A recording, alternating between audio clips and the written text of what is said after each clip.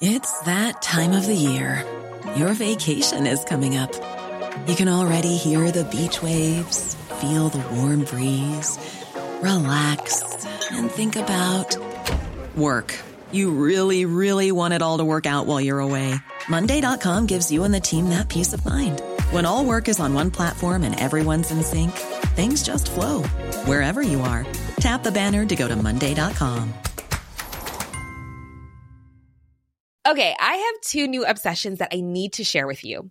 Impress No Glue Press-On Manis and Impress Press-On Falsies Lashes. Trust me, these are getting ready game changers. Both require no glue, so there is no damage to your natural nails and lashes, no mess, and no annoying dry times. Just one step and you're done. Boom. Instant glam. Visit impressbeauty.com/presson and use code PRESSON25 at checkout for 25% off Impress Manicure and Press-On Falsies. Connecting to the big show. In 3, 2, 1. We're the only country that comes up with a name for fun. Crack. It's blackguarding, it's scutting, it's no harm. 55 euros straight out of my account. So they have my money and I have no test. Sad time for all these people, and it's always a good-hearted person that saves them. Join the conversation. Call 0818 96 96 96. Text or WhatsApp 083 396 96 96. Email opinion@96fm.ie. This is the Opinion Line with PJ Coogan. Corks 96 FM. Good morning. Hey, it's Friday. That was a short week for me, wasn't it? I love that. I love when that happens. 0818 96 96 96 is the number. It's a gorgeous morning. Absolutely beautiful morning out there. Yes, there's a little bit of an autumnal chill in the air. Still not enough to drag me out with shorts, though, I have to say, but it's beautiful. Enjoy it while you can, though, because it looks like it's going to turn rightly murky over the weekend, particularly Sunday. Sunday looks to be horrible with a capital H, by the looks of everyone from Met Éireann to Carlow weather.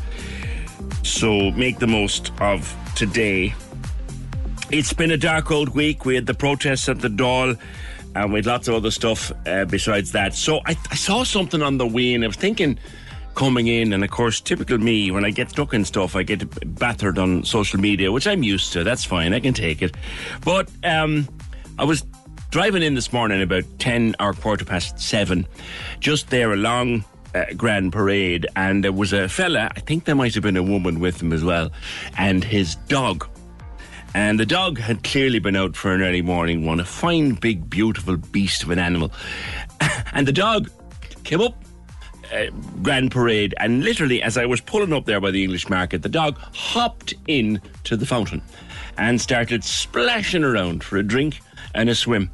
And I thought, there's a little dog now, or a big dog actually, who doesn't care about the state of the world, who doesn't care about protests at the Dáil, who doesn't care about anything like that, just out for his morning run, his morning walk, into the fountain for a swim.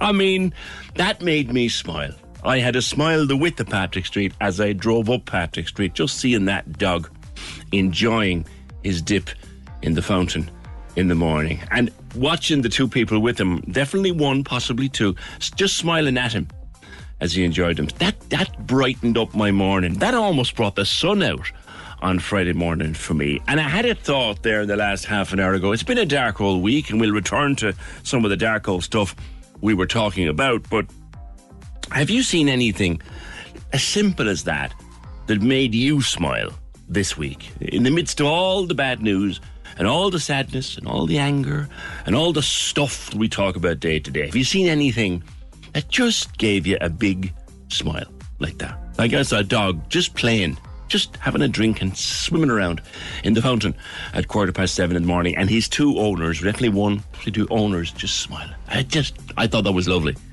That was lovely. So 083 396 96 96. If you need anything, just anything simple to make you smile, and pop me a voice note, because we love getting your voice notes that way. All right. What are we coming back to today? We got some good ones about stuff being confiscated at airports, chatting with Mary about the Hurley, the little girl, Ellie Mae's Hurley, that was taken or not allowed on a plane at Manchester Airport. They eventually got it back to Cork. That's all been sorted. But other stuff started to come in. I was telling you about a vast display case that I saw years ago at Edinburgh Airport, where they had everything on display that they'd taken from people trying to bring it through the airport. A cheese grater, for example, a spanner. It's like a socket wrench, 1.5 feet long, that they'd taken from someone, and other things. With some good suggestions came in, some good stories came in. Hair straighteners would seem to be a problem. I don't understand why you would want to put a hair straightener into your hand luggage, but that is what it is. Some people do have a problem when they bring a hair straightener through. If you know me, if you've ever seen me, hair straighteners are the last thing on my mind. But they're a problem at some airports. Do you know what I mean? And something else, I had a cold call, like 3 cold calls yesterday to my front door. And by the time the last one was over, I was very cross. I was very cross, to be fair. My poor little dog got the brunt of it. But I was very cross by the time I was finished with cold callers last night. So I'll tell you about that later on. Because I want to know what the rules are. I mean, there's got to be rules about cold calling to people's front doors at 20 to 9 at night. Your ideas, though, welcome. Seeing as it's Friday, something that made you smile. Doesn't have to be today. Could be any Friday, could be any day. Something that just made you smile for no reason other than it was lovely to see. Now, next week, creches up and down the country are likely to close. It's an act of protest against the lack of funding from the government. And we've talked dozens of times here on the Opinion Line about the state of the childcare sector and people trying to run their businesses with little or no funding. Parents have been getting letters. Parents all over Cork have been getting letters during the week, and they're faced with having to get alternative childcare for at least one day next week, possibly even more than one day. It's individual creches are making their own decisions among themselves on which days to close. It's a 3-day protest, but some people are picking 1 day, some people are picking 2 days, some people aren't doing it at all, and that's their right. But the industry is in crisis. We've known that for a very, very long time. Mairead Davis has Bright Beginnings in Douglas, and she's been running her business there for quite a number of years. Mairead, you're one of those who will close for a day next week. Good morning. Hi, PJ. What has brought people to this? Well, I'm open 30 years, PJ, so I'm one of the long-standing. I'm open since 93. So I'm in second generation children, and I suppose here we go again. We're fighting for our services. It wasn't an easy decision really to close. It's the beginning of the year. I don't want to unsettle any children that are just settling, but I feel I have to fight, really. We have to fight to keep the business going.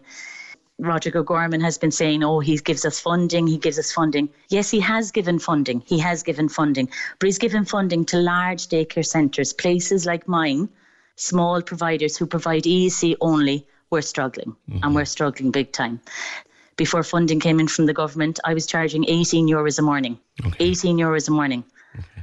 I now get €69 a week from the government for my EEC service. Okay, so let's pause and do some mental arithmetic. You used to get 18, that's 90 per child per week. And that was 10 years ago. Okay. 10 years ago. The funding comes in and you now get per child per week? 69. That's not feasible. Of course it's not. And you're not allowed to put anything extra on top of that? No. And the sad reality is parents, I have very good parents who've known me for years, and when I gave them the strike letter during the week, like they didn't know. They weren't aware that things were so bad, and like they wanted to give me money, they wanted to do coffee mornings, they wanted to do GoFund. They were just saying, this is awful, I cannot believe it. Because I suppose we're a nation, we love our jobs, and the majority of people in preschools, we all love our jobs, and we say, why are we in it? We hope every year it's going to get better. It's not. It hasn't got better. You know, I have 4 wonderful staff with me for years, and before I open the door in the morning, the place is heated. The place is insured. There's lovely materials there. The place is painted during the summer. I have always added to my service with outdoor areas. The 4 staff are there. We're getting, if you bring it down, PJ, $4.60 an hour per child. Wow. I always make the comparison that I'm sure if you went out of an evening, you'd give a babysitter €50 for your couple of hours and the children are asleep. Yeah. Like, we're definitely not getting €50 for the 3 hours in the morning that the children come to us. Yeah. We wish we'd get €50, jeepers, that would be, but we're not. We're not getting €50. And small services like me, we're struggling big time. We are. Like, I would borrow. We're not paid during the summer. I'm not expected to be paid because we're not working, but I'm taking phone calls. I'm sorting my place. It's getting harder. It's getting harder every year. And I've had friends, family tell me, sell it, Marie, run. But sure, I love it. Yeah. You're doing this 30 years. So some of the children who are with you now, their parents were also with you. Absolutely. I'm on second generation, making me feel old now, PJ, but yeah, I'm on second generation children. Yeah. Wow. Have you spoken to politicians, even your local councillors, about this? To be fair, I have asked parents to lobby on my behalf because we're Southside Douglas, so we have Micheál Martin, we have Simon Coveney and we have Michael McGrath, and of course they will. But you know what, to be honest, PJ, we don't have the time, you know. We're in here in the morning, we get paid for 3 hours, we're overrun with paperwork. I'm trying to keep a home going as well, you know. It's just very difficult, you know. You're going to close on Tuesday just for the one day. I'm going to close on Tuesday and I'm going to travel with my staff to Dublin, absolutely, and they're all behind me. And I'll go again. This is not my first time outside Leinster House protesting. Yeah, and I will go again and we'll keep going.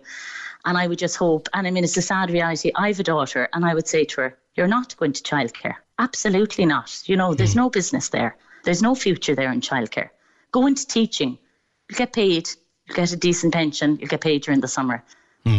Others in your line of work, Margaret, have said to me repeatedly, it seems as if Roderick O'Gorman, the minister, either doesn't get it or doesn't want to be told. Which do you think it is? I think he doesn't get it, definitely. I think he's been advised wrong, and I think he did give core funding, but he gave core funding on the basis of large setups who have creches from 8 o'clock in the morning till 6 o'clock the night. The likes of me who open from 9 o'clock in the morning until 12, we're being forgotten about. And if it's his plan to close us all down, then tell us that. But we have plenty of children. I'm in Douglas.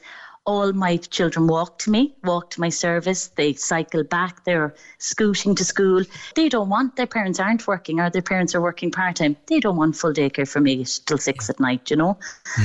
Can you sustain this, Maureen? Do you know what, PJ? It's definitely getting worse. Like, I definitely borrow from family to keep wages going. I'd say it's a long time since I've taken anything from the business.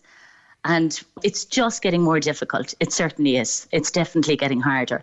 And I suppose, as I said to you, we always hope that, maybe this budget we'll get something. But definitely, we should be absolutely, for EEC, getting €100 a week. And that's just non-negotiable, really. €100 per child per week rather than the 69. Absolutely, rather than €69. And yes, he did give us core funding. PJ, he did. My 3 staff stayed till 1 o'clock for the extra hour. That's core funding. Core funding is going on all these extra things, you know. He did give us core funding. It's just not enough for small services like mine to keep going. What price is the same? That was 10 years ago, you know. Electricity, insurance, there's nothing the same. It's less than 3 weeks to budget day. Do you and your colleagues feel that the protest will have any effect on the minister's thinking over the next couple of weeks? I would hope so. I would hope that they now see that the parents and that how important childcare is to the society. Like, we literally, parents cannot go to work next week, and they've been so supportive. I haven't had one negative text. I gave out the letters this Tuesday and I've had so much support. Maureen, I wish you well with it. I've huge sympathy for your sector. I talk to many people in it on an ongoing basis. I don't know how anyone stays in it. You must love it very much. I do. I even get emotional, PJ, to be honest. I know. Have a good day. Thanks a million. Thank you. Yeah, thank you, Maureen. I'm just wondering, parents listening this morning, have you had letters from your provider for next week. They're driven to it. This is not something that they've done or will do lightly. But, it brought to mind, as I was talking to Mairead there, they're organising 3 days of demonstrations at the Dáil. I wonder where the brave boys and girls who behaved like caged animals on Wednesday afternoon, I wonder will any of them show up to lend dignified, peaceful support to these people who are providing a decent service to children all up and down the country. I wonder will they be there. I doubt it, I doubt it. 0818 96 96 96. Johnny was on. It's Car Free Day in Cork tomorrow, and our Hours to Protect episode for this week, which we'll hear between 10:30 and 11, round about 10:45 to 11. Car Free Day is tomorrow. Johnny was on to say that blue badge holders are exempt. That's coming from Cork City Council. Blue badge holders are exempt from tomorrow's Car Free Day in town. Thanks for that information, Johnny. Join the conversation. This is the Opinion Line. With Hidden Hearing, focused solely on your hearing health for over 35 years. They're all ears. Visit hiddenhearing.ie. Cork's 96 FM. Win a pair of Apple AirPods with Cork's 96 FM. Just take our 10-minute music survey and you're in the draw. Tell us the tunes you'd listen to on repeat and what songs we should delete. Win your very own Apple AirPods. Give it a go right now. Find the link on Instagram, Facebook and Twitter. Or c96fm.ie. This was a conversation that started with Gareth on Tuesday when Mary was telling him about Ellie May's Hurley. Ellie May plays camogie and she carries her Hurley everywhere. And she's used to taking it over and back to her cousins in England so they can see her play. And they stick it into a buggy and they put the buggy through with the little Hurley inside the buggy, and everything is generally okay until it wasn't at Manchester Airport. And Mary was on telling Gareth about it. And they wanted money. They wanted stupid money. They wanted more than the Hurley was worth, quite frankly, and probably more than the buggy was worth into the bargain. Got sorted eventually anyway. Mary was on with me yesterday. And it was brought back into Cork Airport. Everything was fine. But the stuff that gets stopped at airports, and Manchester comes up rather a lot here. Tracy says Manchester Airport insist on taking hair straighteners out of my carry-on bag, but I've never been asked to remove it from my bag at any other airport. That's from Tracy. Is that a carry-on bag that you're taking as your luggage, or have you got another one put into the belly of the plane? But anyway, I know hair straighteners, I don't know why you put them into hand luggage, but if it is your carry-on bag that's carrying all your luggage, it could be problematic, all right. We went to Portugal. This is from Amanda from yesterday. We went to Portugal in June. We only had hand luggage. We used my daughter's bag. We got to Portugal and I was taking everything out of the bag and out pops a big scissors. I was shocked because I didn't even know it was there. My daughter had left it there by mistake. She was at a hairdressing event a few weeks before we left. I don't know how we got it through security, but we left it there. We left it in Portugal. Wasn't going to take that chance coming home, says Amanda. Yeah, scissors could be problematic, to be fair now, if it turned up. I told you about my mother-in-law years ago. There was a scissors showing up on the screen and there was no sign of anything in the bag. They let her through eventually, but they found the scissors in the lining of the bag. Rebecca, now hold on a second. A foam toy sword got stopped. Morning. Morning. Yeah, it was one of those things I'll never forget it. It was our son's 4th birthday, right. And we were travelling through Dublin Airport. We were actually on our way to Disneyland Paris. Yeah. He was dressed as Peter Pan, and as part of the costume for Peter Pan, there was a little sword. It wasn't even 20 centimeters long. Yeah. But it was stuck to like there was a little holster thing, so it was actually kind of tucked into the costume, like stuck to the front of it. Yeah. In the little holster. But it was completely flat. Yeah. And it was like made of foam, like. Yeah. And we were going through security. I'm sure I didn't take it out of the little hole. Like, it was half stuck to it. Like, it was held in with a little stitch. And so I didn't even, it didn't even occur to me like that I'd have to take it off and scan it. So we were coming through anyway. There was no problem. Next thing, a security man comes over, and he had a little happy birthday badge on as well. So the security guy comes over and he goes, "I'm sorry, but I'm going to have to confiscate that. You know, it looks could be construed as a dangerous weapon. You're not allowed to bring any replica weapons through security." And I burst out laughing because I just presumed that he'd seen the birthday badge and he was, winding him up. He was going, "Yeah." I thought, "Oh, sure, look." He saw the birthday badge. He's like, "Oh, Peter Pan's so dangerous," you know, because this was clearly a 4-year-old in a Peter Pan costume, like. Sorry for laughing, but the whole concept is hilarious. But go on anyway. It was so funny, and because it was so far, like the idea that he could actually be serious was so far removed from my mind that I really thought that he was winding us up. And so then it was only when he called over backup and he started getting really like aggressive towards me that I realized that he wasn't joking. And I said, "I'm so sorry. I actually genuinely thought that you were winding us up because it's a toy. It's a foam toy. It bends like." Yeah, he said, "Oh, but sure, that wouldn't matter. You know, if a person, all that matters, that's like saying that, oh, you could bring a toy gun." And I was like, "Yeah, I mean, I'd understand if it looked anything like a real sword, but it's very clearly foam." But even if you tried, you couldn't stick it into a pound of butter. Exactly. And I said to him, I was like, "Look, if anyone gets frightened or thinks that that's a real weapon, well, I don't know if they should be operating a plane, really, or allowed to travel on their own, to be fair." Yeah, exactly. Like, but it didn't go very well. And my husband actually ended up coming over because I genuinely, I think they thought that I was trying to be funny, but I actually genuinely thought it was a joke for ages. And it was only when they started getting very angry that we realised that they were being serious and we had to hand it over. It's amazing. It's amazing.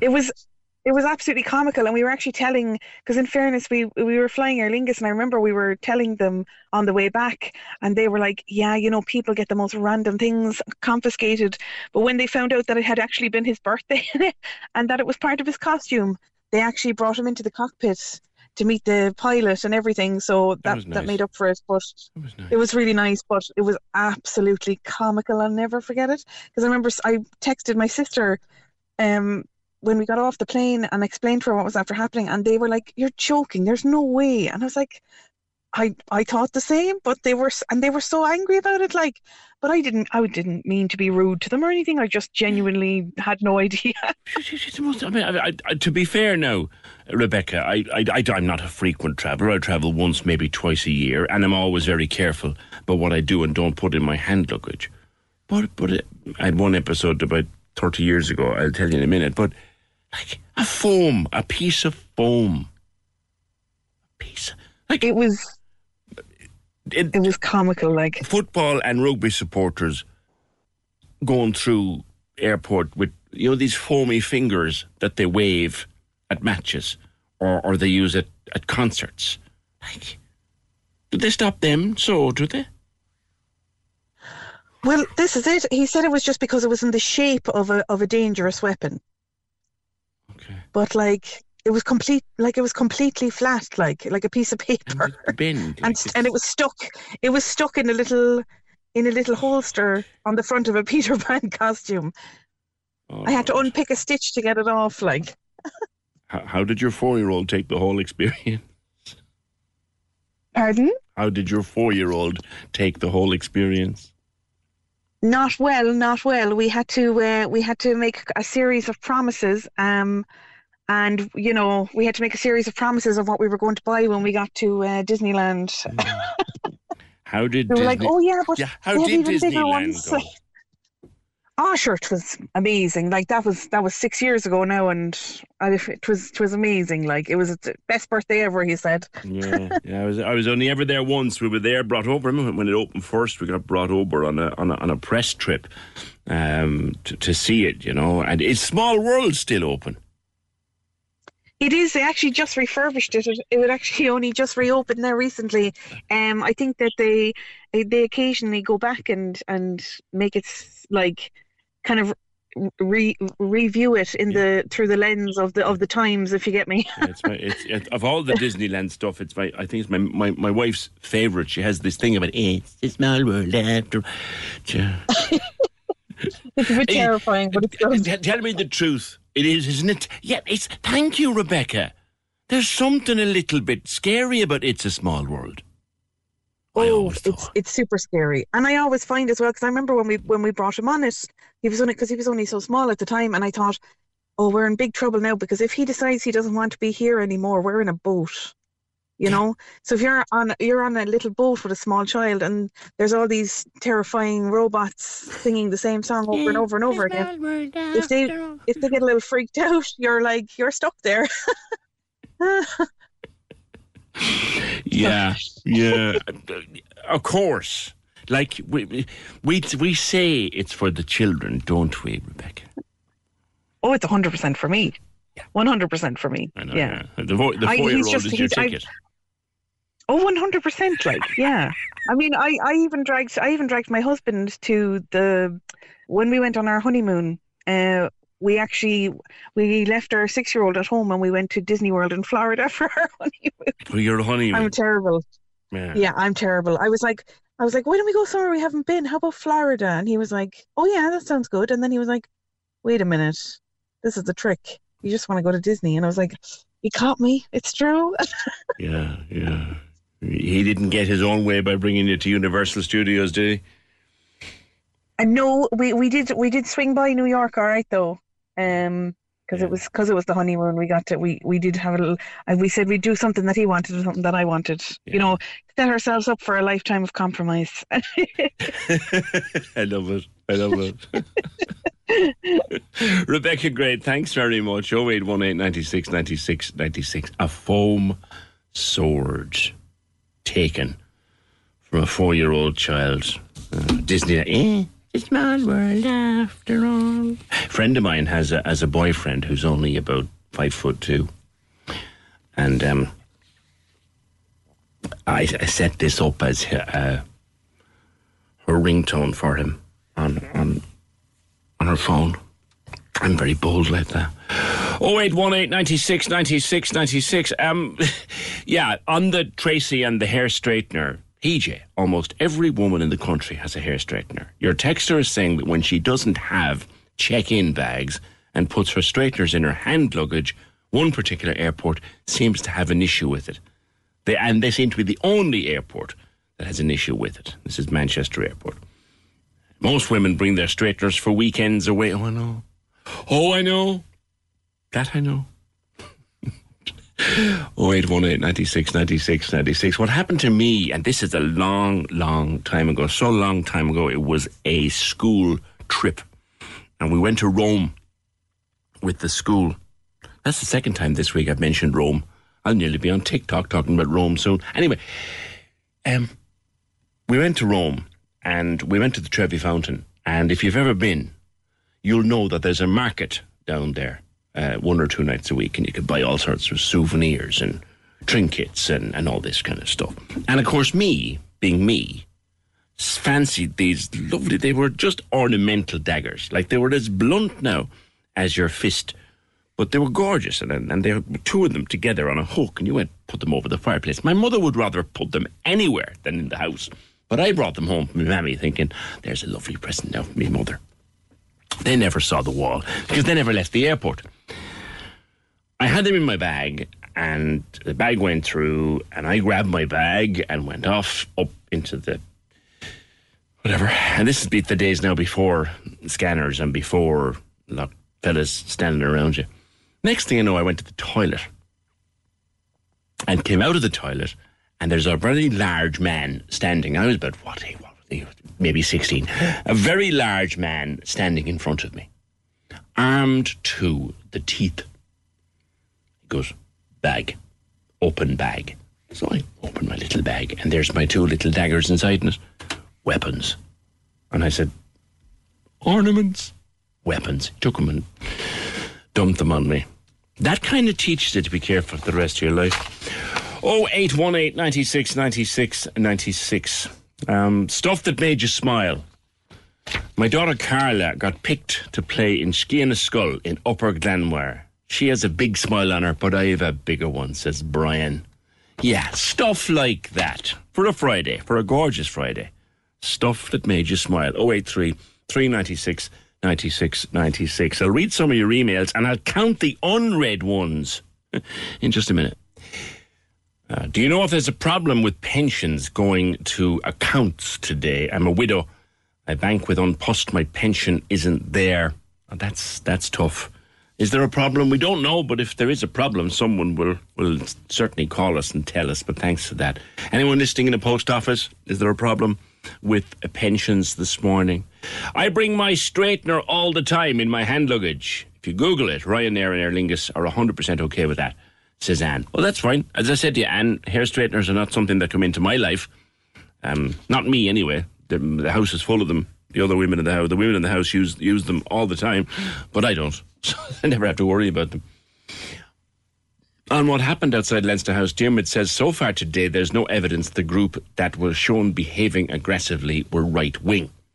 Is there a possibility it was Antifa? Diarmid, I think I made this point yesterday, but let's have a listen to what was going on.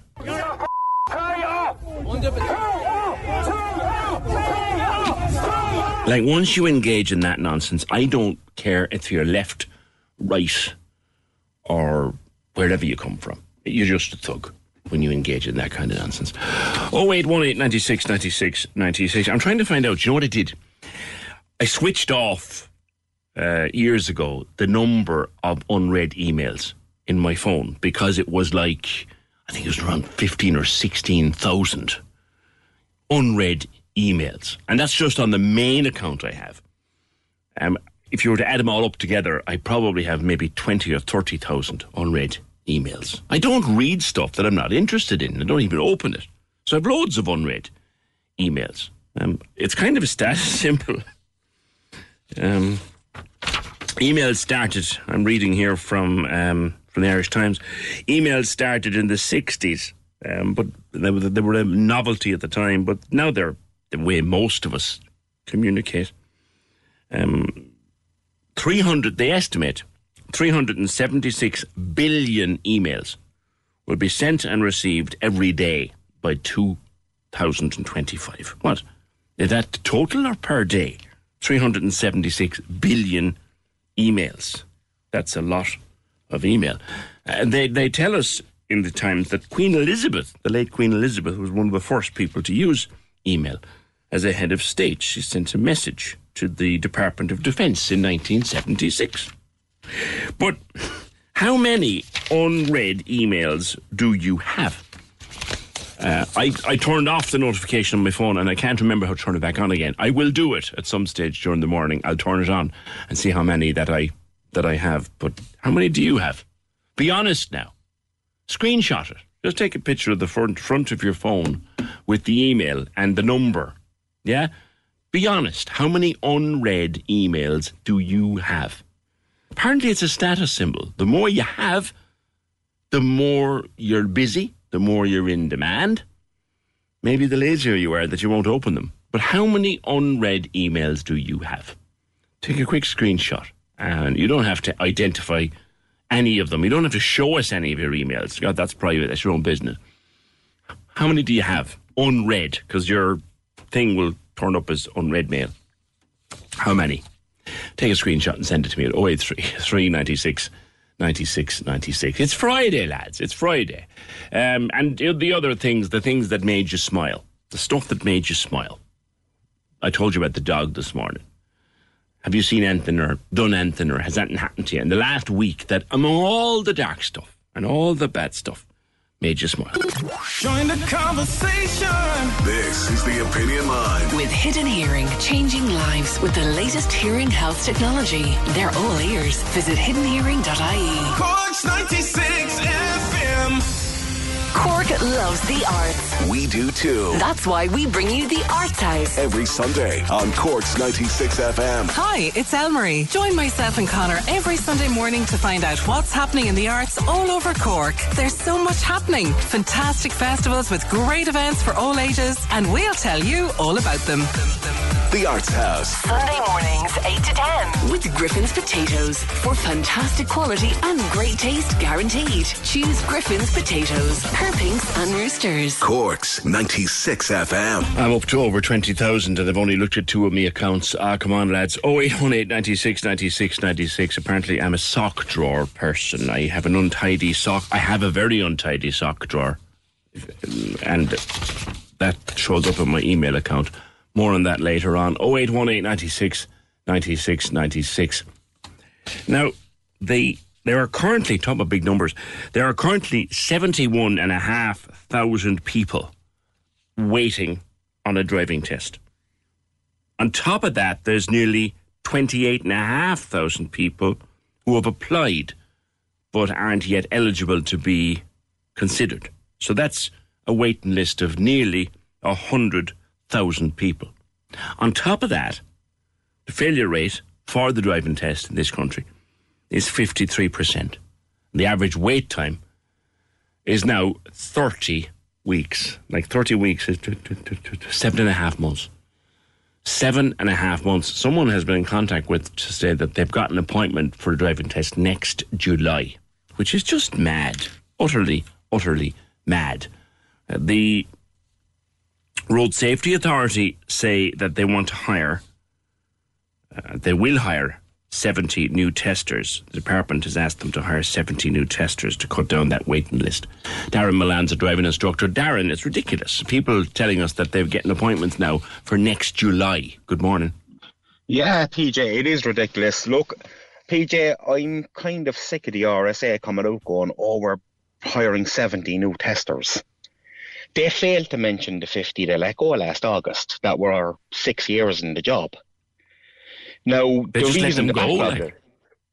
Well, look, PJ, my own wife was a driving tester. Look, she was in Mallow and she was in Clonmel. She was in Limerick at one stage, right? Mm-hmm. So basically, all this came about when the Clancy Amendment came out in 2018, right? The RSA said, look, we're going to have a massive surge.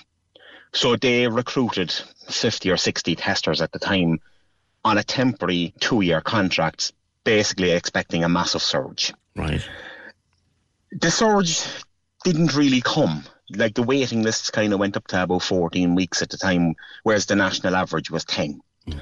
Then COVID hit and they left all the temporary testers go, which was fair enough. The test centres were closed. There was nothing operating, right? Mm. When the test centres reopened, they brought them back on a 2-year contract again, which was fine, and everything was working tickety-boo. Driving test waiting lists for 10 to 15 weeks at a time. Yeah.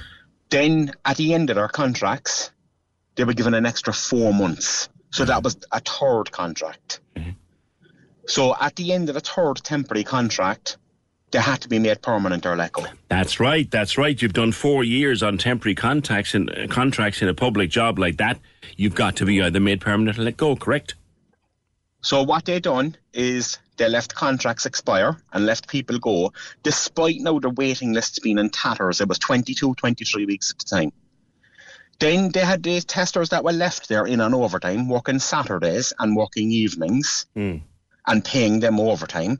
They were paying other driving testers out. So basically, they were paying them to travel to other centres. All right, okay. And on top of all that, they ran an open competition for, I think it was 15 permanent posts. So my wife didn't even apply for the open competition over the way she was treated. Yeah. And at the end of the day, she went back to her driving instructor business and set up xtester.ie. Mm-hmm.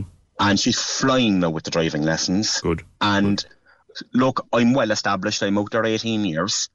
But having said that, the driving test waiting list is not 7 months. It's a year in Wilton at the moment. Oh, my God. It's on its knees. And now something else is after happening. They can't fill the vacancies because nobody's applying.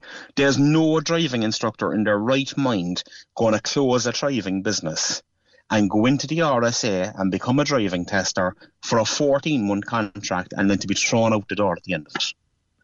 Even if they were, Darren, I mean, what kind of money does it pay? My wife was on 43,000 a year.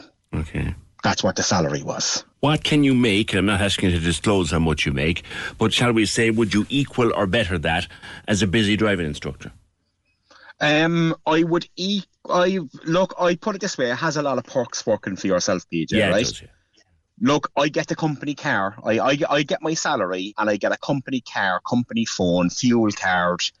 I get my latest iPhone every year, and I get all the perks that comes with it. And you can write stuff off against tax being self-employed. Exactly. Now, don't get me wrong, PJ. We've had terrible times at this business. Sure. Well, COVID, for example. Look, PJ, I have a bus and truck licence myself, and when things get quiet, I hop into a bus, hop into a truck. I'm never out of work. Yeah. Because, look, I can always get agency work and stuff like that. Now, I haven't for the last 4 or 5 years. But look, if things got quiet in the morning, I'll jump into a school bus and I'll go driving a school bus or something in between lessons. Yeah. But, at the moment, it's brilliant. But, look, the only problem that we're facing as instructors, I have a young lad here now, he's doing his driving test this morning. He applied in December. This is what... It's nearly October. It's nearly October now. But, I'm blue in the face from saying to people, and another thing as a driving instructor, this is very hard for us, right? No matter what job you go into, it takes time to become sharp, to be good, to not make as many mistakes, etc. To become a driving tester, you just need a full licence for 5 years. You don't need to be a driving instructor. You don't need any formal qualifications. Really? None whatsoever. And a lot of people don't realise this, that the vast majority of driving testers were never instructors. And they're given 7 weeks training. They're down in Torker Community Centre at the moment training new testers. Right? Some of them come from a background of driving instructing, some don't. But they get 7 weeks on the job training and they're let loose to test the public. Now, the problem that we face as instructors is... Quick question, Darren. At the end of that training, do they themselves have to take a test? They do what they call an advanced driving test, right? It's not an advanced driving test because literally they have to do a test with less than 7 faults. Okay. Now, I can tell you another thing as well, that there was a number of them failed at their driving tests when they went for the open competition for permanency. Yeah. Because they had to resit their driving test. And look, I trained 3 of them for the driving test. And look, thankfully they passed and they're now appointed as testers. Good man. And they got through permanently. But look, I tell you now, PJ, my own wife didn't even apply for the job because she was messed around for 6 years. Yeah. So you're saying when they talk about a shortage of testers and when they talk about a long waiting list, a lot of this is their own making. And look, all the RSA are doing then is saying, it is the Department of Transport.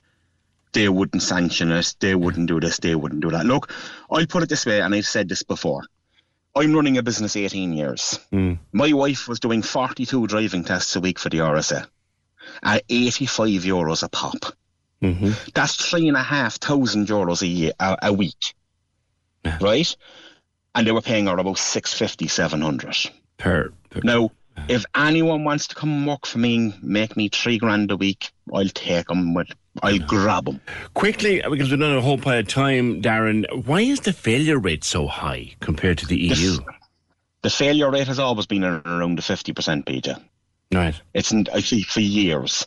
It's always been that 1 and 2. A lot of people don't prepare properly, and it'll get higher now because they're not taking lessons. They're finishing their 12 VDT, and then they're going on to do the driving test, and there's a year gap. Now, PJ, another point I want to make, because it's a local thing. I was following the Chamber story there last week, right? I myself and my wife went away and we registered our businesses as LGBT plus friendly businesses, and we were very proud to do so.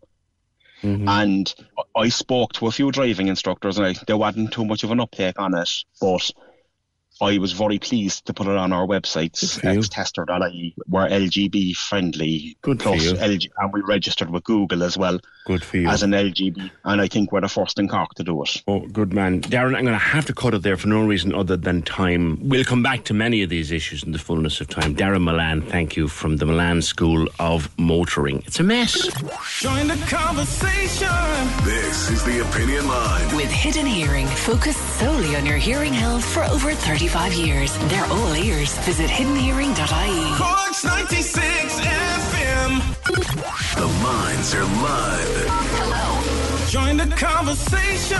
Call 0818 96 96 96. Text or WhatsApp 083 396 96 96. Email opinion@96fm.ie. This is the Opinion Line with PJ Coogan. Cork's 96 FM. Still a lot of people wanting to talk about what happened at the Dáil on Wednesday. Kept us very busy yesterday, but people want to continue that conversation. Happy to do it. I'll be with you shortly. Mike, thank you for calling us. But earlier on I asked you, if you missed after 9, I told you about something that really made me smile on this beautiful autumnal morning.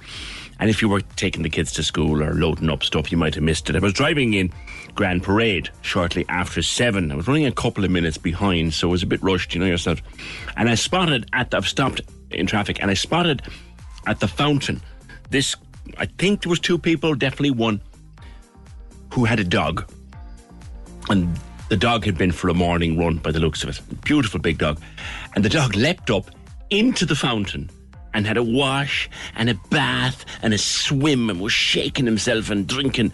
The happiest little thing on 4 legs that I saw. And as I was passing, thinking of what we're talking about, thinking of the noisy all week we've had in the news, I just smiled. And I asked some people what made them smile this morning. Ger said there was a video recently showing a 1-year-old high-fiving from his seat on a plane. Every passenger who boarded the plane got a high five from the kid. It was the cutest thing you ever saw, and that made me smile. Phil says, my friend Betty and I got stuck on a cruise ship off the coast of Chile when COVID hit. I think I remember that.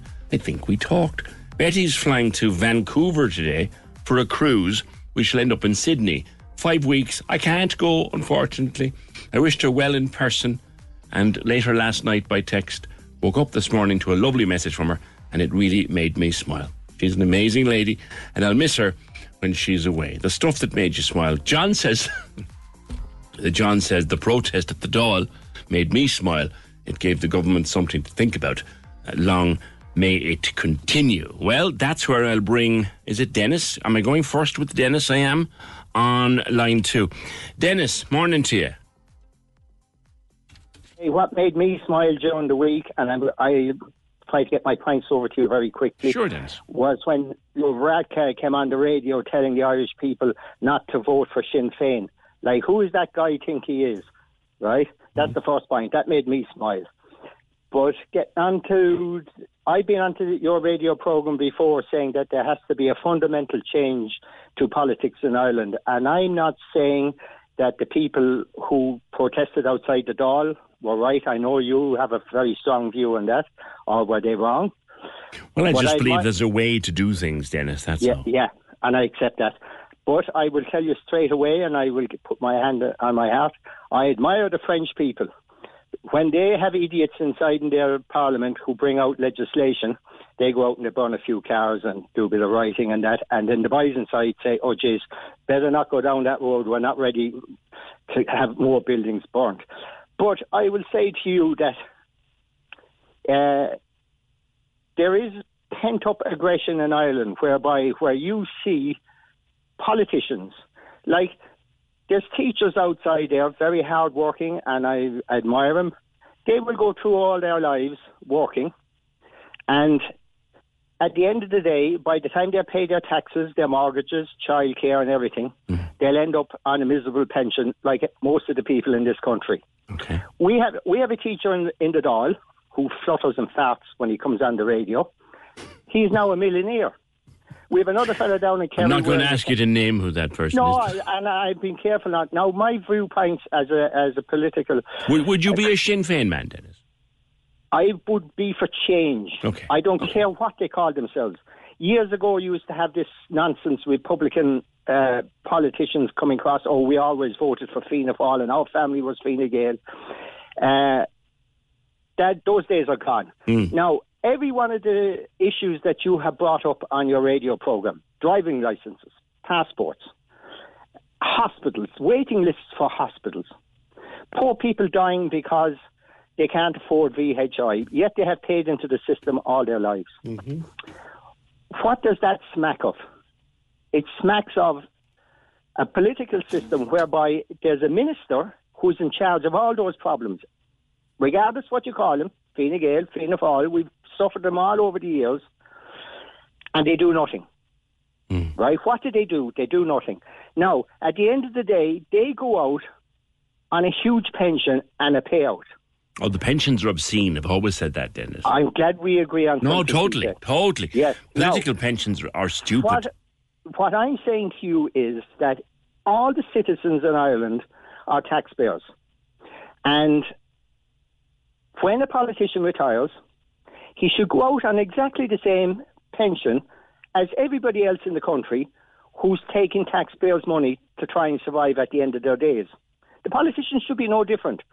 Now, Well, I have no problem with them. I have no problem with a person having a pension after many years working for either a company or for the Dáil or whatever. I don't have a problem with people having a decent pension. I do have a problem with people having a 6-figure pension. Certainly do. That's what I'm saying. Nobody needs that.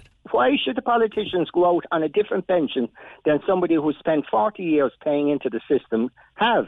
They should all have the same pension. Now, the next thing is revenue came along and they said, benefit in kind, we can't have these fellas making a few bob. We're going to tax the car and we'll do all this. Why did they not bring that into politicians? Do they pay the same amount of income tax as us people who put them into power? Well, to be fair, Dennis, I believe that they do. I believe that they are taxed under the same PAYE, PRSI system as you and I. They have more perks than you and I, and they have an obscene pension plan. But in terms of their basic wage, they're taxed the same way as you and I.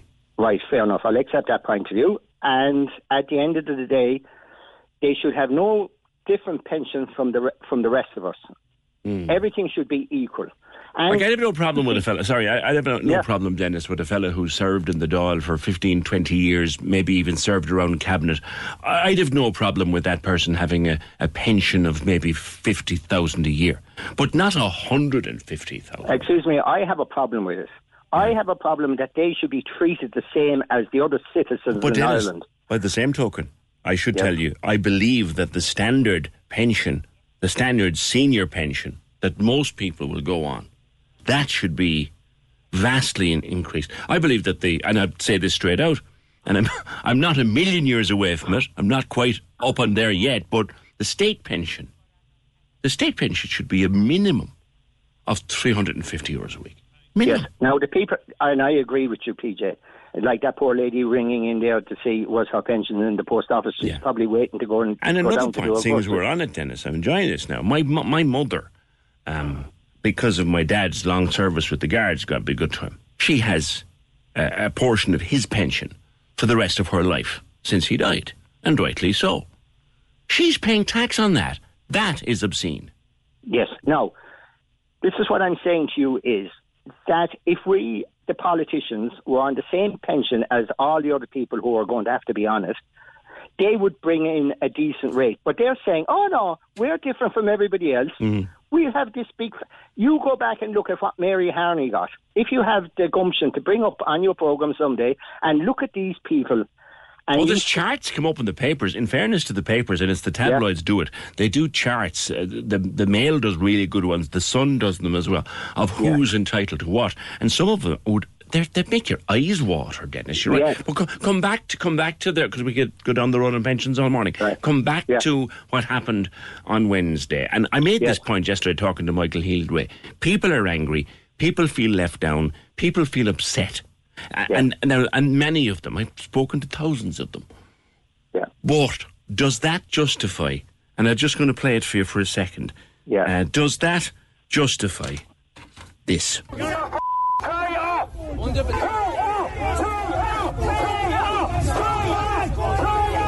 Does any of that justify that? Well, now, they were vocal, and what little bit I looked at last night, because I was going to come on yesterday, and I said, no, you better have a look to see what these people were up to.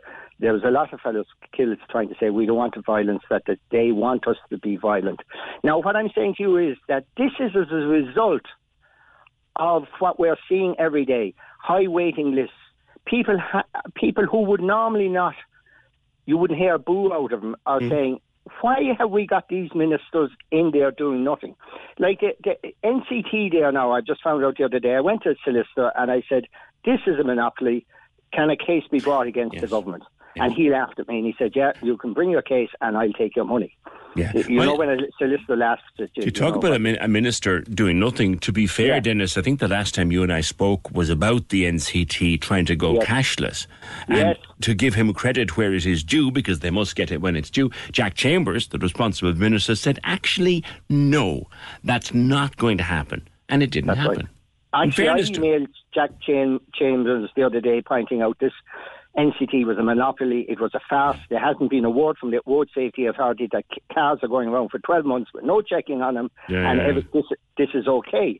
But give him credit for that at least, Dennis. Yes, we'll give him credit for that. Fair enough. Fair enough. We'll give but him in general, you feel that what happened on Wednesday was like a kettle boiling over. It was the pot boiling over.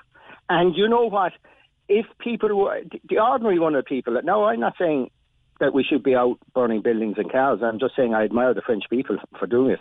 But the law is the law. This is a kettle boiling over because we witnessed there. The other day I passed the driving centre here in Cork and I saw the bonnets open. And I said to my wife, what's the bonnets open in the driving test centre? And she said, no, whether she was right or not. They must be able to tell where the water goes and where the oil goes. Like, that is also a horse shite. That's time wasted. What we need to know is this individual safe driving out on the road? Well, in fairness, Dennis, I'd have to say that if, yes, part of being a safe driver, I would contend, and I'm open to correction, but part of being a safe driver is having the first notion of how the car might work. Listen, PJ, if I want to know finance, I go and see an accountant. How the car works, that's lovely. If there's no 12-month or 13-month waiting list. If you can't clean your windscreen, you should really know where to put the water, shouldn't you? Well, yes, but that's why are they wasting time inside there when there's a backlog of 13 months? Fair point. And we're there to establish, is he safe out on the road? Yeah. Now, whether he knows to operate the windscreen washer or where the oil goes is a waste of time. Very nice things to have if you have no waiting list. Fair point, Dennis. Fair point. And you know what, mate? I'll leave it at that. I've enjoyed it, but we've gone over a few minutes and Mike is sitting waiting. Dennis, thanks. We talk a lot and that was a good call. Appreciate it. Mike. Hi, Mike. Good morning, PJ. Now, looking at what happened on Wednesday, what did you want to say? Your previous call has covered an awful lot of what I was going to say and totally agree with him. This government or coalition, you want to call them, they've been an absolute disaster. They have treated us, people of Ireland, with total contempt, no respect for us, and we've seen what they've done there. They've hoodwinked us on an awful lot of stuff, especially with the people going to the country, that no consultation with communities. They promised us to be only women and children coming in, and the place is flooded now, and we have far too many people have to come in. We cannot contain these numbers. That's my big problem at the moment. We don't have the services, we don't have the accommodation. Plus, they're completely on an overtaxed agenda to every worker in this country, every motorist in this country. We're all completely overtaxed. They're just living cuckoo land, and they've treated us with complete contempt. They have no respect for the electorate, and I think we're going to have a complete mess of an election next time around. We're going to have huge voter apathy. Well, there's the problem, Mike. I'll pull you up on that one. But voter apathy. And I've been saying this for as long as I'm doing this job, and I'm doing it a long time, and before it I did a reporter's job. And I covered, the next time if I cover an election, it'll be between elections and referendums, it'll be nearly my 40th election to cover in my career, and I'm proud of that point. The point I'm making is, if you don't turn up on polling day, this continues. No, I will vote. I'll vote anti-establishment. Whatever you want to vote, for Christ's sake. But don't, because Fianna Fáil and Fine Gael has not worked. It's a complete hypocrisy. It's the greatest hypocrisy in Irish political history. Fianna Fáil, Fine Gael together. It's a complete sham. Mm-hmm. And of course, I don't no time for Sinn Féin. I don't support Sinn Féin. To me, their policies are off the wall. So we're in the right mess for 2025. You're stuck, really, aren't you, Mike? Big time, absolutely. The electorate, unfortunately, have very, very little manoeuvring to do. But the country is just in a complete mess. We've completely overburdened us with people coming in. We cannot. The numbers should have been cut a long. We should have had a ceiling on it. And they're on about the obligations to you from Europe. What about the obligations to your own people? Well, there's a thing now. There's a thing that's come up, Mike, and I would have to. First of all, I said this at the outset, and I'm sick of saying it. I could nearly get a T-shirt with it printed on it.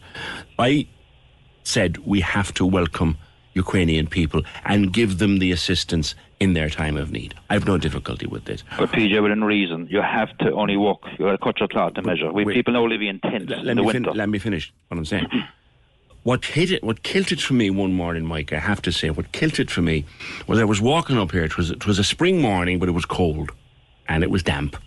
And I was walking up Patrick Street and I was listening to the news on the radio as I was coming up, and they were talking about members of the cabinet, a late night telephone call because there was 30 Ukrainian refugees had to sleep in Dublin Airport. And as I was walking up Patrick Street, there was a poor fellow who sleeps in the doorway of Debenhams, and he's kind of saluting people going past, and someone just bought him a coffee and he was thanking him. And I thought to myself, where's his meeting? Yeah. And Mike, I got called a racist for thinking like that.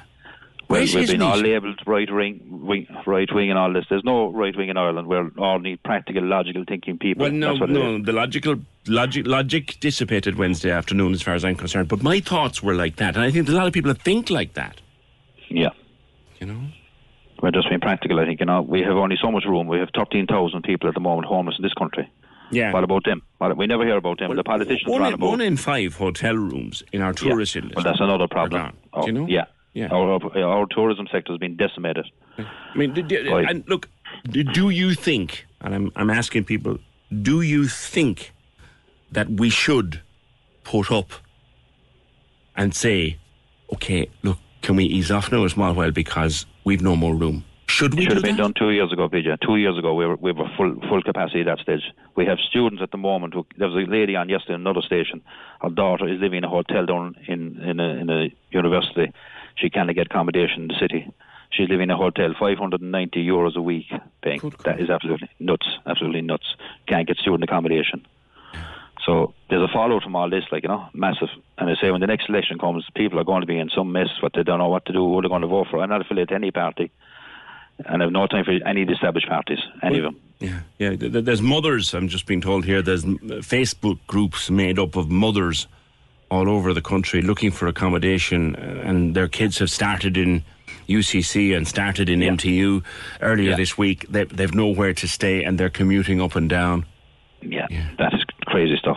Crazy stuff. Now, the government will come back and they'll say to you, Dennis, Mike, do you have spare rooms in your house? And you might say yes. Well, we'll allow you to take in a student for 14,000 tax-free. Is that fair? Is that okay?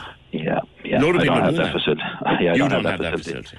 But another thing is they're bribing people to bring people into their homes. How can you bring people into your homes, not even unvetted people into your homes? It doesn't make sense. A student from down the road now. No, I'm talking about people overseas coming in. They give $8,000 a year or something. Who in their right mind is going to bring someone into their home and they're not even vetted? I do know people have done that and they're very happy with it, to be fair. Yeah. A former colleague of mine has done that and is very, very, very happy with their new friends. Yeah. So it's a conversation I'm happy to have, Mike, but we also need to nuance it a bit. But in terms of what happened on Wednesday, and keep dragging it, coming back to what happened on Wednesday. What happened on Wednesday, to me, I don't advocate for violence, street violence, harassment, any of that stuff, but people, it's frustration, and it's the behaviour of our politicians, the way they've run the country in the last 4 years, and previous administration. That is what brought all this about, and unfortunately we're going to see more of it, and I don't purport it in any way. Sure. Somebody accused me yesterday off air of scaremongering when I said I would worry that we could have a Joe Cox soon. Absolutely. No, that is sadly, it's a reality. No, I wouldn't want to see it happening. Yeah. Because everybody goes out and do a job, But that should never happen. It shouldn't happen when it happened in the UK either. It should never have happened. So none of us are promoting that kind of behaviour, but the frustration of people is being borne out here big time. And there's people who are law-abiding citizens who would have the same anger and frustrations as us, and we're all being labelled, which is all wrong, as being thugs. We're not thugs. We're standing up for our country and our people. That's what we need to do. Yeah. Mike, thank you. Super call. And Dennis, super call before that. There's more. Normally on the second day after a discussion like was yesterday, you get a bit more nuance into the conversation. That's how these things develop. Like, for example, the young woman that was walking out of the Dáil with Michael Healy-Rae, initially it was believed her phone had been stolen. It turned out afterwards, there was a video shot, it actually fell out of her handbag while she was moving away with Deputy Healy. And we don't know what happened to it afterwards. Did someone pick it up and say, here, sorry you dropped your phone, which would have been a nice thing to do, or did she walk? We don't know. The impression initially was that it had been robbed from her handbag. That doesn't seem to be the case. It fell out.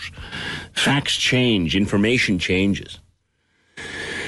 But she was still in a situation where she was probably not paying attention to her handbag or paying attention to her phone because of what was going on around her. There's also that one. 0818 96 96 96 on What Made You Smile. PJ, I sorely miss Monty, my morning jogging partner. Oh, did Monty pass away? Sorry to hear that. I still carry dog biscuits, though, because I meet a lot of other four-legged friends, or three-legged, Buddy's one of them, who love a dog biscuit. This morning, a little later than usual, I met 4 dogs in a group and children on their way to the school. 2 of the dogs got very excited when they saw me, because they know me through the dog biscuits. One dog is very interesting. He takes the biscuit, then jumps back and barks. Maybe he's saying thanks. It's always nice to meet dogs, and they always make me smile. You know, there's a thing, Michael. There's a thing. I have, you're sick of me telling you, I have 2 dogs, and I have 2 cats. And one of the dogs in particular is a little white fella. He's a Cavachon called Harry. And he's my best buddy. He's my best pal. And there isn't a day goes by that little beast, that little dog, doesn't make me smile. The night my dad died, I'm sitting in the kitchen at 3 o'clock in the morning. I'm not in the best of form, as you can imagine. And up comes this little fella, puts one paw on my knee and looked up at me and made eye contact. And if he could talk, he would have said, I don't know what's going on, but I know you're not all right. And I smiled. Yeah. Dogs, Michael, we don't deserve them, boy. Join the conversation. This is the Opinion Line. With Hidden Hearing, changing lives with the latest hearing health technology. They're all ears. Visit hiddenhearing.ie. Corks 96 FM. The Big Drive Home with Izzy Showbusy.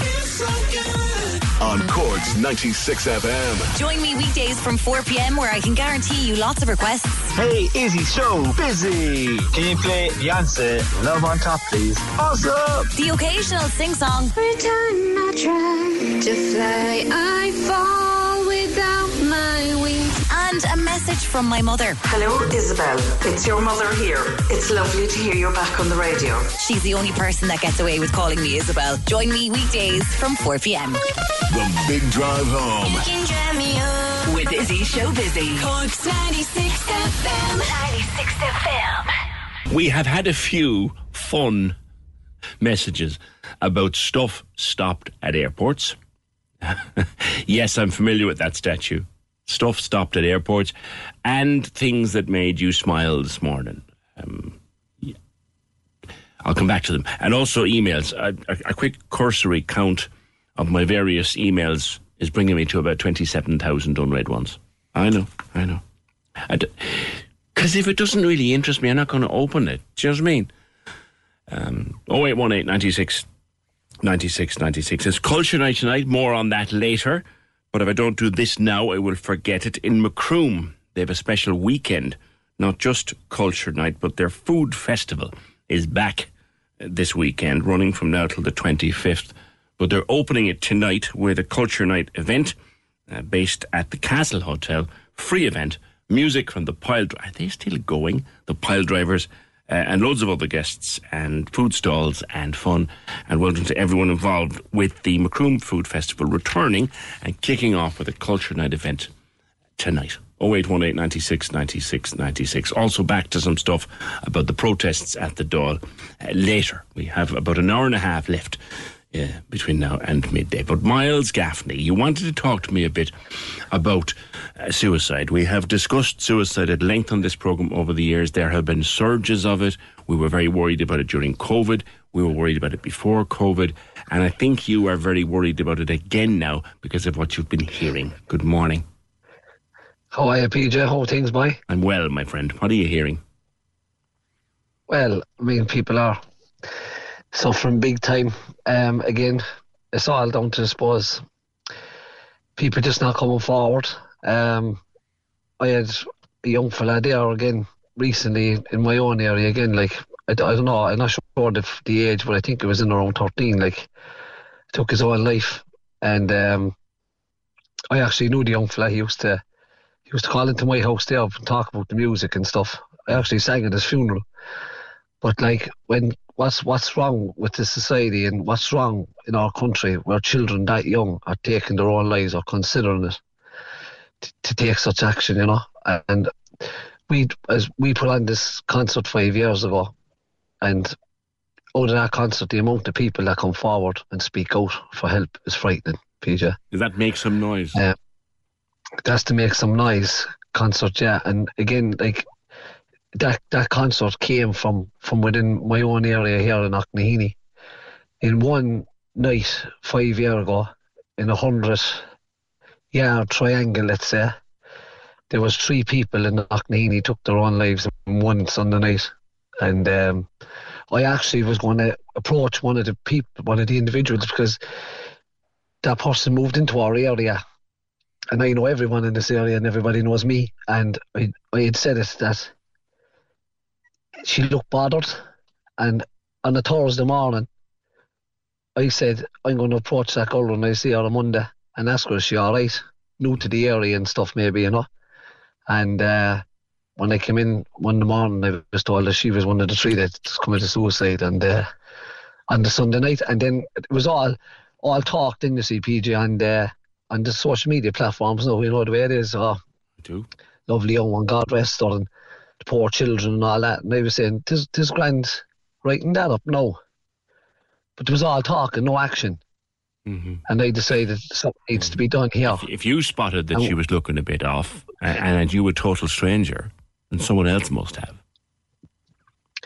Yeah, well, look, I got familiar with the family afterwards, and I know them well now. And you know, I was right. There was underlying issues there, and different problems that the girl faced. But as I say, and it's something that galls me that I didn't act on when I said I would. Why did I wait? Do you know? And I wrote a song actually about her, and it's one of the new songs there that I released there a couple of months ago. Lisa Marie, it's called, and in the line of the song it says, you know, while I was planning on saying hello, you were planning on saying goodbye. That's a good line. You know, it's and the next time that I see Lisa Marie, I hope you won't be shy. And the last time I saw you, I only took a glance, but it was my last chance. Do you know?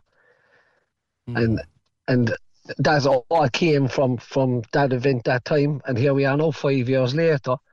And we managed to keep it going through the pandemic and all. Like, you've got it going on the Sunday week, haven't you? No, Saturday week. Saturday the top, Saturday week. Yeah.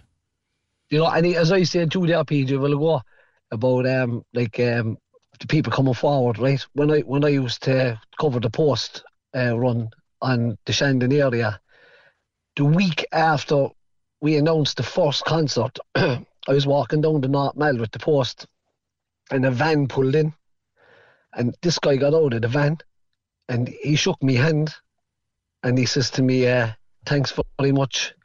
He told me that he had his note written and that he was planning on leaving, and he had everything sorted. But when I went on social media and announced that we were doing this concert to bring the community and the people together to make them aware of the services and the help through Shine a Light, mental health, suicide awareness, he said that he changed his mind and he sought help. But he shook my hand. I said, I don't know what you're thanking me for. I said, sure, like I only made a leap to try and make a difference, but that's what he told me. So my point is, from this concert, people do come forward, you know. Yeah, three, and it's on again on Saturday week at Firkin Crane at 7:45. But 3, as you report there to me, in one night in one part of Cork City, well, that's epidemic. And here's a problem from our point, our side of the table. We don't hear the actual levels And the public doesn't get to hear the actual levels because the limitations on us in this job on reporting on suicide, there are limitations. For good reason, there are limitations. But I got into trouble years ago with certain people in the suicide authorities, shall we say, for talking about what I felt and what others felt was a suicide epidemic. Got in trouble about it. And because the official figures, and I would say the official figures and the reality are some distance apart. Would you agree with me there? Yeah, I think, do you know what now, PJ, you got in trouble many years ago, but would I be right in saying to you here now, right? And I hate describing such an issue as suicide as normal now. Would I be wrong in saying that? Does that come across wrong? Use your own words, Miles. It's your point. Go on. Is this acceptable now? Is it kind of like another one? Is that the kind of terminology that we are using now in society, or another one? No. You know, there's people there. There's people from 12 and 13 years of age either taking their own lives up to people in their 80s, all through the ages. Yeah. You'd have to stand back and ask, like, what is going on here? Like, why is it that they feel that's the only option? Is how I word the question. Yeah, I mean, and the answer is nobody knows. The only answers you will get are the people that come forward, but the people that go and take their own lives quietly, we'll never know because it's taken with them unless there's some sort of an explanation left behind, which is rare enough. Families are left in limbo, like they don't know, you know. But the people that come forward for help. I mean, I met somebody at a charity event there a couple of months ago again, and just talking, like, and the individual told me that her mother had taken her own life, and even though she said it kind of, you know, kind of as again normal enough conversation, maybe she had dealt with it, but I could still see it in her eyes, like that the hurt was there of the unknown, you know. We talk about it. If you'd lose people who've lost a family member through suicide, they talk about it as, and you're right, Miles, and these are words that I use carefully because I don't want them to hurt. But we sometimes talk about it, if there was a suicide in your family or your circle, we sometimes talk about it as if it was as ordinary as somebody dying from cancer. That is, You're right. You're right. It's a shocking but very true observation. Yeah, and it's just, I remember years ago, I'm not going to mention his name now because I went to school with this guy, we were great friends. That individual was the first guy I ever, maybe I was about 18 or 19, and I remember going to his funeral and thinking, whoa, what happened here? Like, why did he do this? Like, what's the story? We were very young and naive, and then it was my first time ever going and knowing why I was going to this funeral and what happened. And then it just seemed to just gradually progress where, again, forgive my words, it became like a trend. It was like one after the other. And like if you walk through Kilcully out there, which I often do in that cemetery, and St. Finbarr's, two of them cemeteries I go to regularly, if you walk through those aisles, especially where a lot of Northsiders are buried in Kilcully and people from my area, it's absolutely frightening. Yeah. The amount of young boys and girls that I know growing up, and you'll be walking past them, PJ, and you'll be going, geez, remember him, remember her. It's funny that you say that, Miles. It's funny that you say that because you're not the first person to say it to me. I was up there a few years ago visiting a friend's grave, and someone who recognised me said to me, will you walk with me? And this is 8 or 9 years ago now. Well, as we walked along, suicide.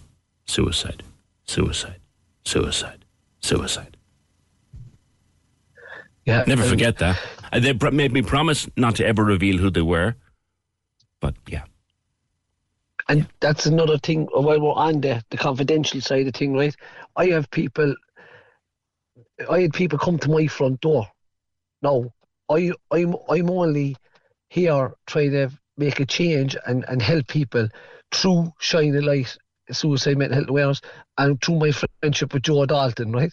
So like I really don't have the answers, but what I can do is, in the strictest of confidence, I can make a phone call on somebody's behalf, and once that phone call is made, then it's basically gone out of my hands, PJ. Do you know what I mean? You've done your bit. Yeah, like I came off a stage. I was saying this to Emer the other day.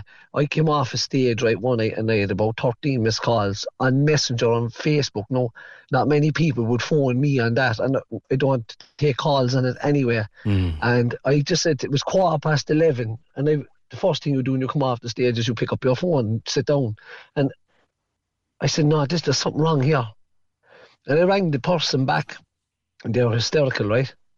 And I won't go into the whole story, but I rang Joe that hour of the night, and Joe answered me. Yeah. And this is said, Joe is Dalton from Shine Light, who happens to be, it's a good opportunity to bring him in, Miles. He's on the other line. Hi, Joe. Good morning, PJ. How are you? Good morning, Miles. And how are you, Joe? Bye. What's very sad now is I'm going to have to come to an end of this shortly because I have stuff to do, but that has to be done. But the two of you, Miles, we'll talk again. I promise you we'll talk again. Yeah, but Joe, talk away to Joe there and let him go on about the No, stay there. The event that's on Firkin Crane tomorrow night week, there's no rugby on, so just get up and watch, go to this event, 7:45, Saturday 30th September, make some noise, Cork, and the beneficiary is Shine Light, Joe from Shine Light. Joe, this guy's doing his absolute best, isn't he? Morning.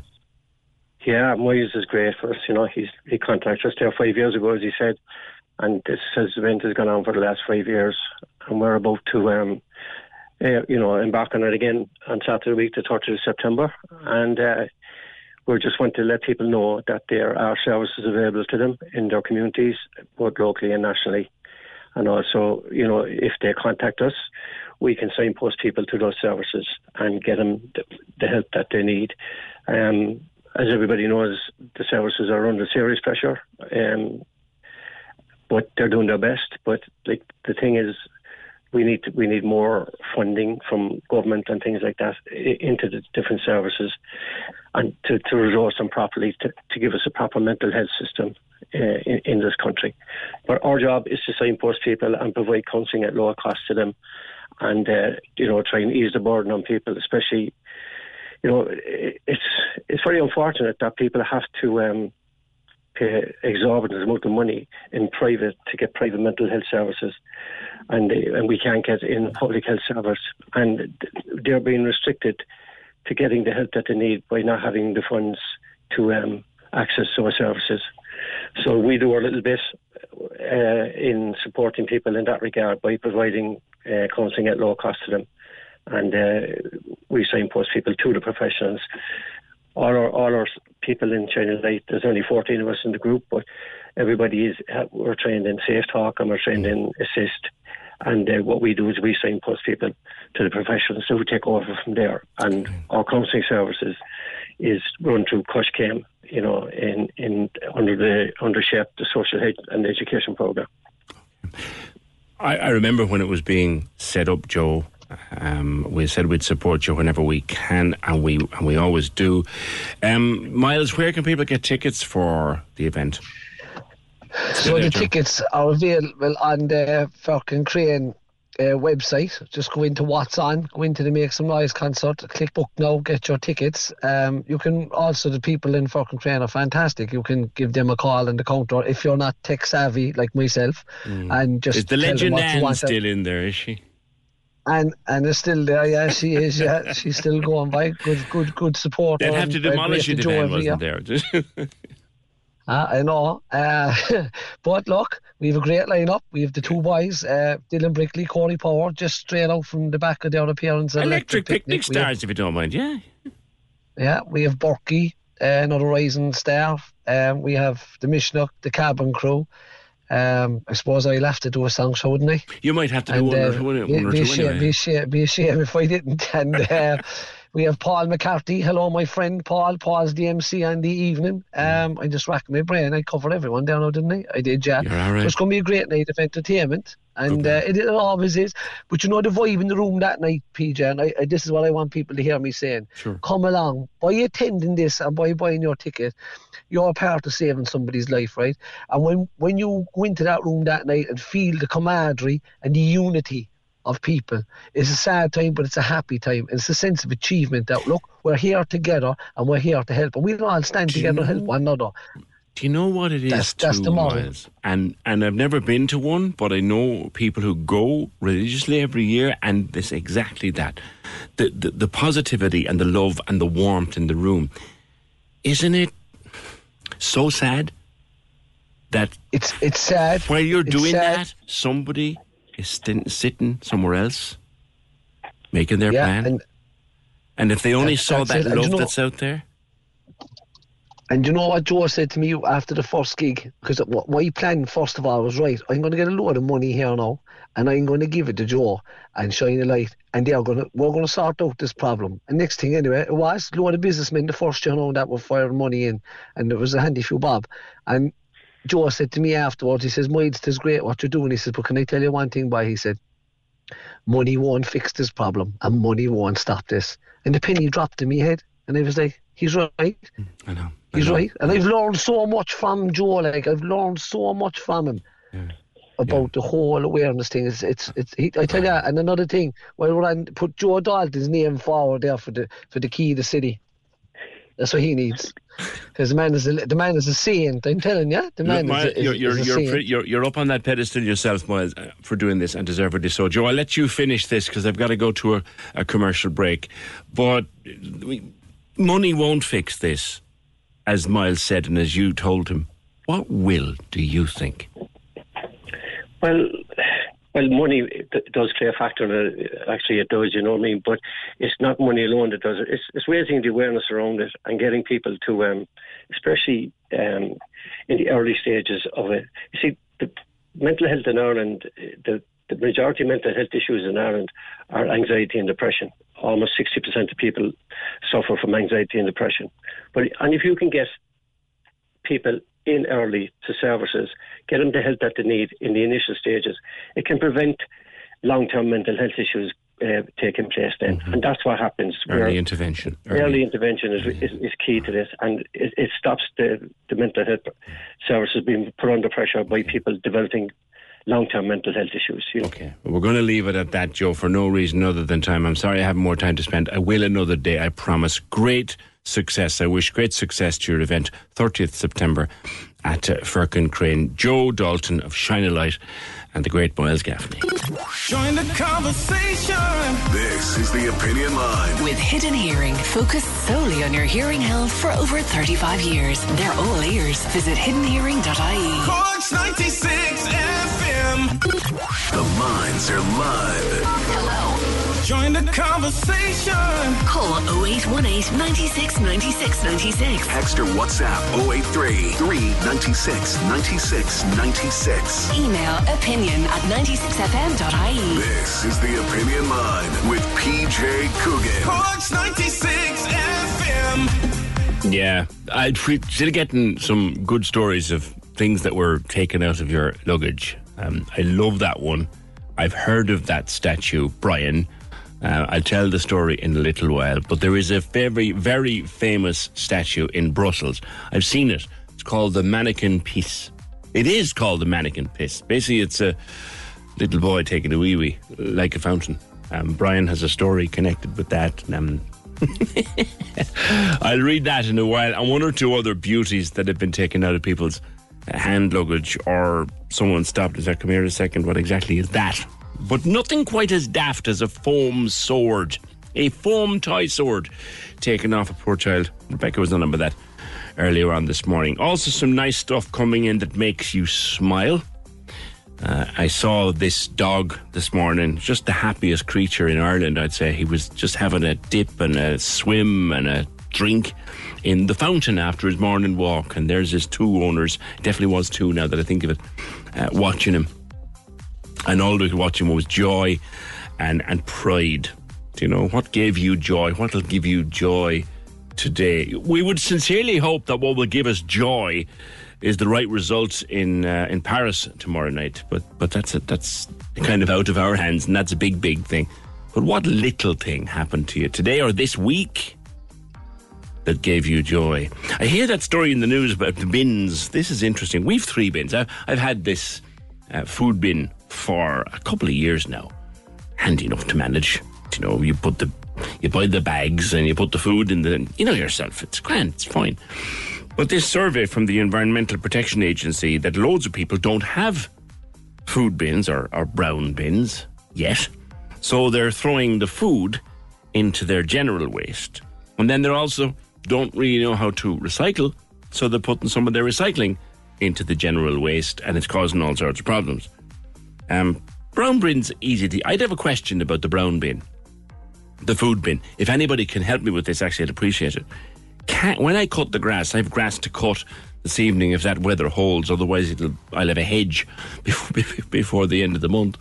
Can I put grass cuttings into the food bin? I don't know whether I can or not. It's hard to tell. I know you can put flower cuttings and leaves and hedge cuttings into it. Can I put grass into it? I don't know whether you can or not. And with recycling, a lot of people don't realise the soft plastic now that goes around packaging, the soft packaging, that can go in, soft plastic can go into your recycling bin. They brought that in 2021. That's not to go into general waste now. But the EPA say that they're still finding a huge amount of the wrong stuff. They're going through our bins, like. They're going through our bins. Oh, look. I did hear some fella saying this morning, I think a fella called Warren Phelan, he's the gaffer at the EPA, and he said that they may have to look at sanctions if people don't start using their bins right. That would worry me now. That would bother me. 0818 96 96 96. I might leave it till Monday. I will actually leave it till Monday to tell you about what happened to me last night, because it made me very angry for a little while. About cold calling. There is a major, or there are people saying they are from a major energy supplier who are currently cold calling, and last night were cold calling near me, up around Maryborough Hill. And I wasn't at all happy with them. I'll tell you about it more on Monday, but I wasn't happy. I was looking to know the rules on cold. Like, is it okay? And I'll just throw this out there to you, and we'll do more on it on Monday. Is it okay to cold call at my front door, or anybody's front door, that might just mine, at 20 to 9 at night? Is it okay, 20 to 9 at night, to call to my door trying to sell me something? All right? Dee has a fantastic story about stuff confiscated at airports. That's coming up shortly. Hours to Protect, brought to you by Cork's 96 FM, the IBI, and funded by Commission Naman with the television licence fee. Check out hourstoprotect.ie for more info. This week on Hours to Protect, we look ahead to the very first car-free day in Cork City. Tomorrow, Cork City Centre will be car-free from 12 noon until 6:30pm. Cork has been designated by the EC as one of 100 European locations leading the transition to become a climate-neutral city. The Transport and Mobility Forum Cork is a representative group of organisations who have a common interest in sustainable and active travel. Dr. Darren McAdam O'Connell is the coordinator. This is not a new idea, and there's not one place it's come from. You know, ever since cars were first driven into cities, people have wished that they could have the peace and quiet and the space back in their cities. So there has always been a push from this, right from the 1950s. You know, there's an exhibition in the Crawford at the moment with a film showing about how architecture and planning students in the 1960s were campaigning very strongly to get the streets of the city back from cars. This is something that's always been pushed. It's only now we're finally achieving that, to get a more equal balance between the rights of people to enjoy their city and then the rights of other people to drive through it. We have to emphasise this is about giving back the streets in the city centre to the people of Cork, getting people out onto the streets, which should be a social space. Now, and we're doing this without limiting any access for cars to anywhere the cars need to go. All the car parks will still be open. There will be no routes through the city that you won't be able to take. All of the streets are already bypassed. You should never be driving down those streets in any case unless you're going to that street. And the likes of blue badge holders and that will still be allowed in, as will taxis and buses and any critical deliveries. And the reason why we're choosing a Saturday afternoon is because businesses tell us that a Saturday afternoon. It's when they want people in shopping or eating or socialising and spending money, and they're too busy to be accepting deliveries at that time anyway. The Car Free Day initiative comes following research commissioned by Cork City Council's Climate Action Unit that reveals 29% of greenhouse gas emissions in Cork City are caused by road transport. Another survey showed nearly 2/3 of people living in Cork strongly agree that the city must transform into a more sustainable place to live and work. The survey also found Cork people have a good understanding of the most effective actions needed to reduce carbon emissions. Other findings from the survey revealed 86% of Cork people want more pedestrianised streets and 89% want more trees on city streets. Most car journeys, you will actually go quicker walking in the city. And it's just habit that has people driving. We're not talking about people who are living out in isolated rural areas where this is not possible. In the city centre, transport is the largest proportion of our greenhouse gas emissions in terms of climate change, but perhaps more importantly in the city. The particulates, the pollution that's given off locally, we're not talking about from anywhere distance, just locally on the streets you're on, have a huge effect on health. And the person it affects most is the people in the cars. Actually, the closer you get to the source of pollution, the more effect it has on you. And it's so severe that the studies have shown that driving every day rather than walking and cycling doubles your risk of death in a year. It takes 10 to 20 years off your life expectancy. Every time somebody drives through the city, they're putting their own health at risk. They're damaging their own health. They're damaging the health of the people around them. So even for one day, to have that cleaner air, to allow more people to get out and exercise on the street, because there's pretty much nothing better for your health, will have a meaningful effect. This Saturday, the quays will be open to traffic as normal and street closures will be applied to Patrick Street, North Main Street, Cornmarket Street, Castle Street and Adelaide Street from 12 noon to 6:30. Buses and taxis will be able to access Patrick Street as normal. Cork City Green Party councillor Oliver Moran hopes instead of tomorrow's initiative being seen as unusual, it can be seen as the beginning of a new normal for Cork. The irony is that when people visit places like Kildare Village, what they're visiting is a simulation of a town centre without cars. That's what's so attractive about it. It's the same with out-of-town shopping centres like Mountain Point. You park your car and you walk around the shops. The survey released this week by Cork City Council showed 86% of people want more pedestrianised streets. Traders associations are coming around to this too. That's a huge difference between now and 4 years ago, to have the traders on board and behind this. What it will do as well is give a sense of where Cork is going in the near future. When Bus Connect is in place, when hopefully the Lewis is in place and we're less car dependent, but we can experience some of that now and start building towards it.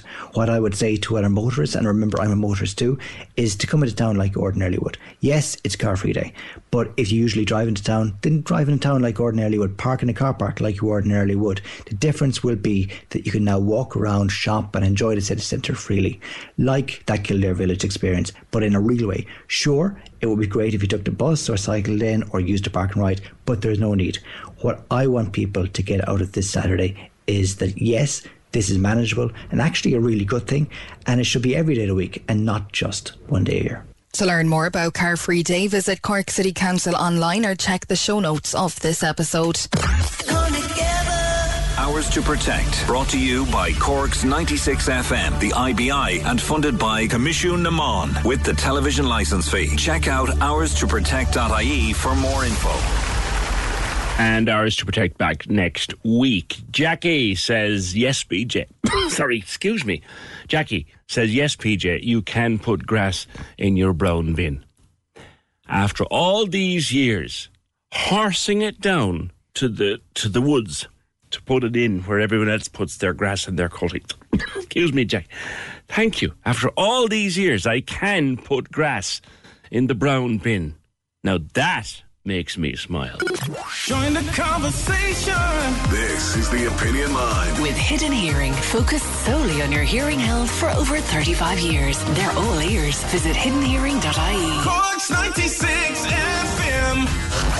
Win a pair of Apple AirPods with Cork's 96 FM. Just take our 10-minute music survey and you're in the draw. Tell us the tunes you'd listen to on repeat and what songs we should delete. Win your very own Apple AirPods. Give it a go right now. Find the link on Instagram, Facebook and Twitter. Or Postie96fm.ie. Thank you for this message, Pete. I heard you mention the Macroom Food Festival. This is from Dave. I'm from the town and delighted to see so much happening these days. There's a big night in the Castle Hotel tonight. Yeah, that's a culture night event to do with the food festival. Food, music and food and all that. Tickets £25. It should be a great night. Thanks for promoting the event, says Dave. And thank you for contacting me, Dave. And Macroom is benefiting. The bypass is there now, and you can drive from just outside Macroom to almost just outside Ballaburney. And I think the plan anyway is that before Christmas you'll be able to go straight from just before Macroom there to the county bounds, which means if you don't have to go into Macroom, that's great. If you do want to go into Macroom, you can go in there without that awful traffic that used to be going through the place day and night. But that new road, does anybody at that end know, just randomly, when the last bit is due to open? That's the bit that goes past Ballaburney and joins with the bounds, because I was on that road it's a couple of weeks ago now. I was down in Kerry for a weekend. I drove down, and the bypass, it comes out now, it finishes for now at least just before Ballaburney.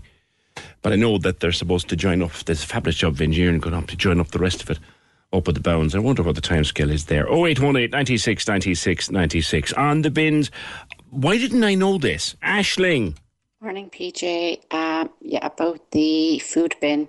Yes, you can push grass cuttings and hedge cuttings. Anything from your garden you can clear, be it hedges or grass, you can throw into your compost bin. Yeah, we do it all the time.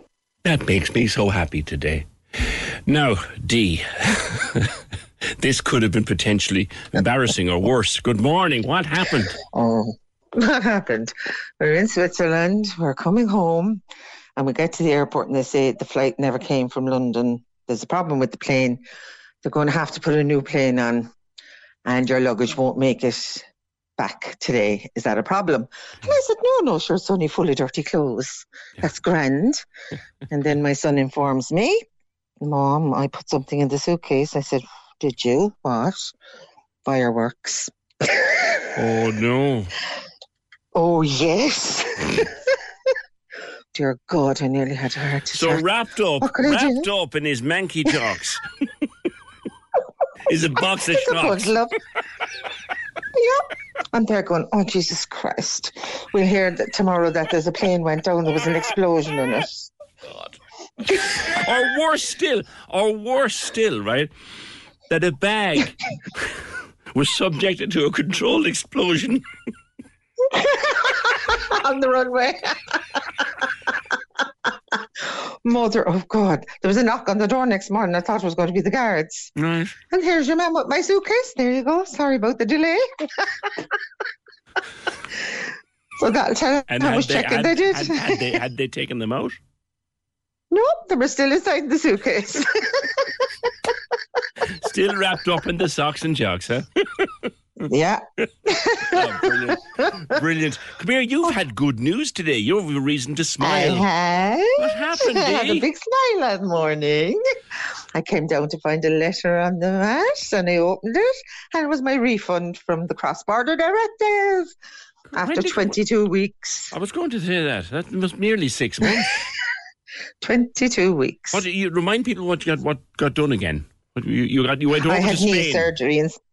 I had knee surgery in Spain. Yeah. All right. I was remind fantastic. Remind people again. Which I was on last Tuesday with Carol. Oh, I know, but remind me. Yeah, I decided after 2 years waiting here that I'd apply and go with cross-border directive with Childcare abroad across to Spain. And I went over, had my knee done, came home a week later. Everything was amazing over there. Yeah. Fantastic. And it's supposed to be 12 weeks, isn't it? Well, the first thing I was told was 6 to 8 weeks. Right. Then the credit union said 14 weeks. I said, okay, we'll deal with that. Yeah. And then when nothing was arriving, I kept checking. And then I rung and they said, it still hasn't been signed off. I'm sorry. So I rung again on Monday, and the guy I was talking to said, listen, we're having trouble putting it into your account. And I felt like saying, why is the money too heavy to carry to the bank? And he said, would you mind if we sent you a cheque? I said, not at all. Send it. Right, okay. So the cheque arrived this morning. Good. Well, that's good. That's good. That's great. Fantastic. I was a long wait. Yeah, and the knee is good and all, is it? Oh, fantastic. I'm flying around the place again. Thank God. Good for you.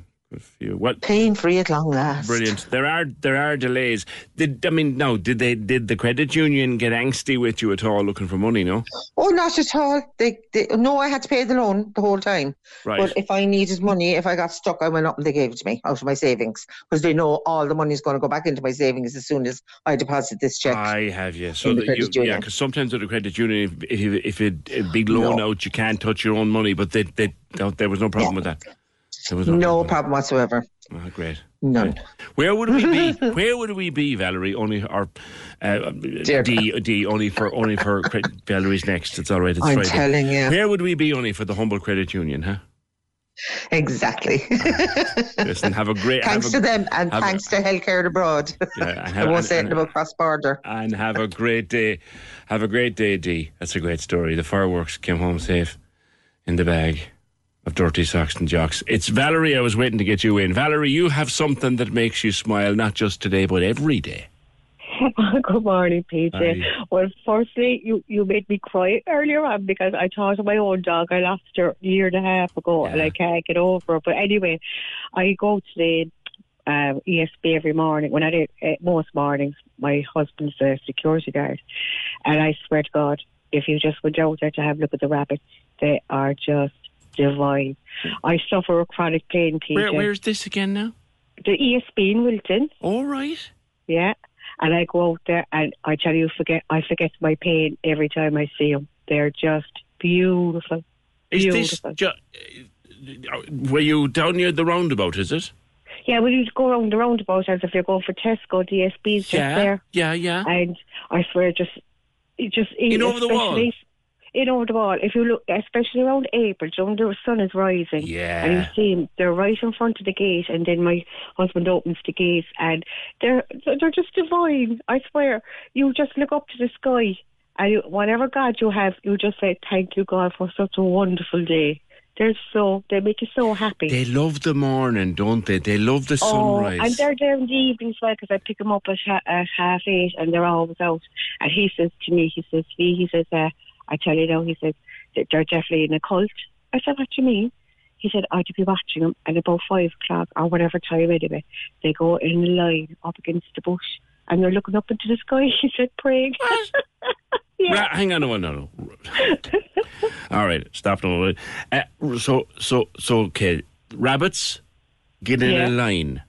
Yeah. And look up at the sky. Yeah. Is this before or after he goes to the pub? Maybe he's hallucinating going to the pub. But they're just, then the baby rabbits, oh my goodness. And I said to him, he says to me, the foxes to be around. I said, you hunt the foxes anyway, you keep whatever about security on the gate, security and the foxes.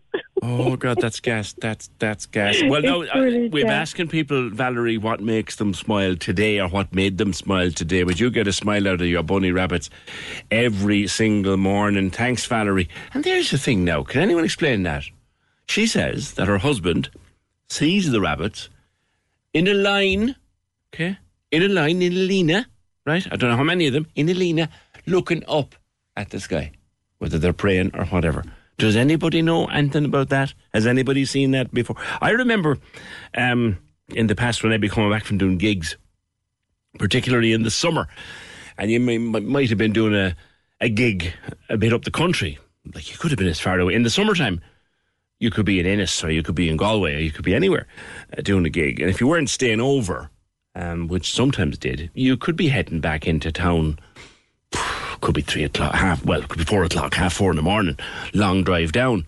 And in the summertime, the sun would be starting to come up in the sky at that hour in the morning. And the Jack Lynch Tunnel, as you'd enter the tunnel, on the green down there, the old green, it's all gone now with the new roads, but there used to be hundreds of rabbits. I mean, hundreds of them.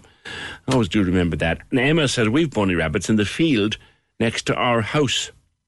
They're the most regal, beautiful thing to watch, just sitting there peacefully. I agree with Valerie. Have you seen them, Emma, lining up, praying? That's what, at least that's what... Oh, 0818 96 96 96 stuff that makes you smile. Actually, yeah, I'm missing the thing. I'm going to miss it badly. The thing that makes me smile for the next few months now, because tomorrow is the equinox. Tomorrow, the 23rd September, Saturday, is the equinox, and that is the time when the daylight and the night are the exact same length, bar a minute or two. And the next time that happens will be towards the end of February. And then, in the first couple of days of March, we will begin to see sunrises again as I'm coming into town. And there's very little makes me smile more than a beautiful sunrise. And I miss them terribly. From now until March, maybe even late February if we're lucky, I miss the sunrise, something terrible. And what's nice is coming in here sometimes in the winter, when it gets a really late sunrise, you get bright winter, crisp morning, you get a sunrise at maybe 8:10, and that's lovely. But you're not out there because you're in here working. That makes me smile, a sunrise. Join the conversation. This is the Opinion Line. With Hidden Hearing, changing lives with the latest hearing health technology. They're all ears. Visit hiddenhearing.ie. Corks 96 FM. Brian had a story about stuff being confiscated from his suitcase. I was on holidays with my parents in Brussels when I was a kid, he says. There's a very famous statue in Brussels known as the Mannequin P, or Mannequin Piss. PIS. It's basically a boy taking a leak, like a fountain. My dad decided that a replica statue would be lovely for the garden. Bought it in the shop, they wrapped it up, popped it in the bag. He said he wanted to take it through as hand luggage because he didn't want to get it broken in the big case, which makes sense. So, we arrive at airport security and the bag goes through. The police start to arrive and dogs start to arrive. And then we're pulled aside and they turn on the monitor and there on the x-ray looks like the body of a child. They questioned what it was. My father was sweating and said it was the statue. They opened the bag very slowly and very gently. Pulled out the statue. As a child, I have been permanently scarred by it. People were staring and my mother was mortified. They did let us through, though. They let you take the statue, Brian. There's a body of a child in the bag. Oh, God. Can you just imagine? And the worst sin of all, of course, was mortifying your mother. You must go through life, never mortify your mother. In 2001, or 2003, rather, we were flying out of Shannon to New York. My wife and daughter went upstairs to use the loo and go to the restaurant. I was queuing up to check in. The luggage was all stacked on the trolley. On the top was a 3-foot rag doll called Rosie. This guy appeared out of nowhere and asked, was I travelling alone? I picked up Rosie and said yes, and started laughing, but he was having none of it. I was removed from the queue, and he took me to a back room and searched me and my belongings from head to toe. Took about half an hour. As he was leaving me out back into the queue, he said, it's not so funny now, is it? Mick, you're lucky you weren't shot. I picked up Rosie and I waved her little hand at him, started laughing and said, it's not funny, it's hilarious. Thank you, Mick. Now, this is a great story. Dan Cronin, how many GAA programs do you actually have? Good morning to you. Hi, PJ, how are things? Good. Postman near Macroom. I probably have Postman near Macroom, yeah, out around the Kilmurray area is my post route. I suppose at somewhere in around 5,000 programs, maybe, wow. Give or take. I don't actually sound old enough. Well, I have very good friends. I know.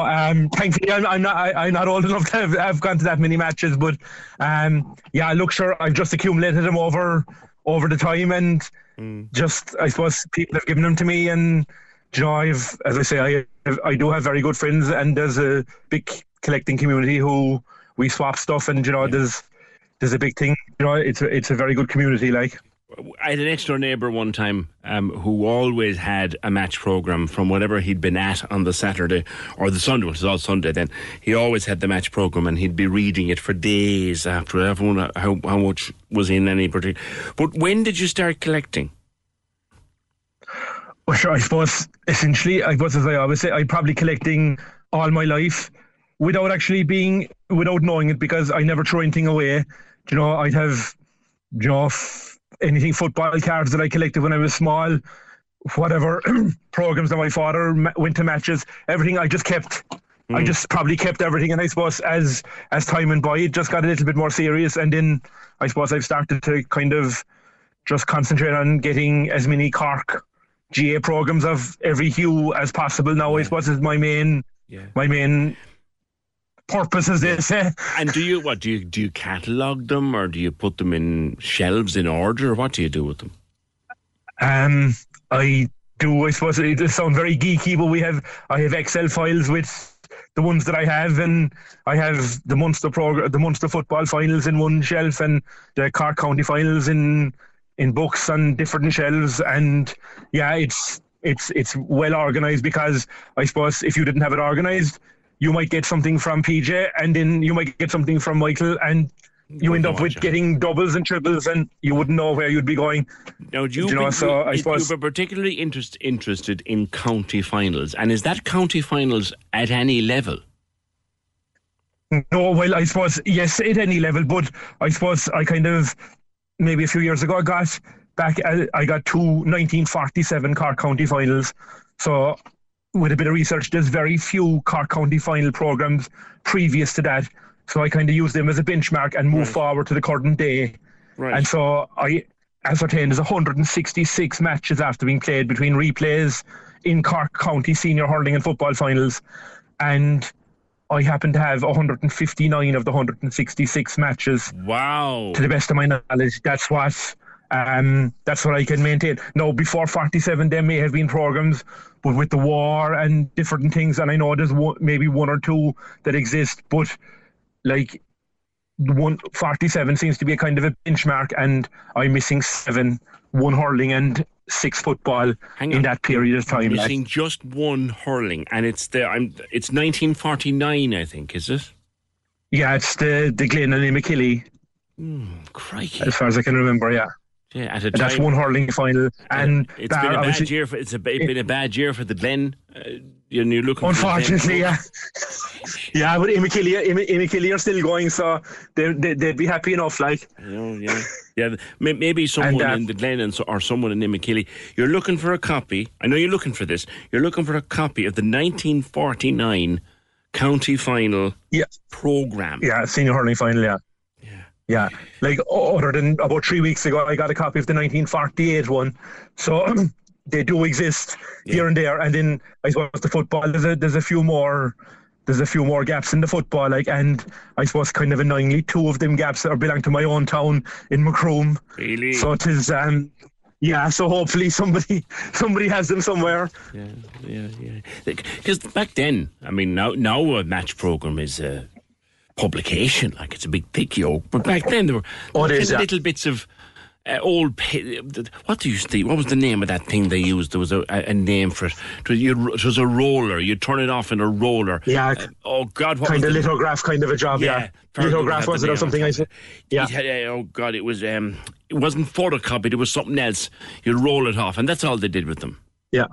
Yeah, essentially, like, you were dealing with, up to a certain point, you were dealing with A4 pages turned over, like, 100%, you just had the front page, the team in the middle, and probably an ad in the back. You had an ad over the team pages sometimes, and even if there was a second match on, most of the time the second game wasn't even printed with teams. You just had the first.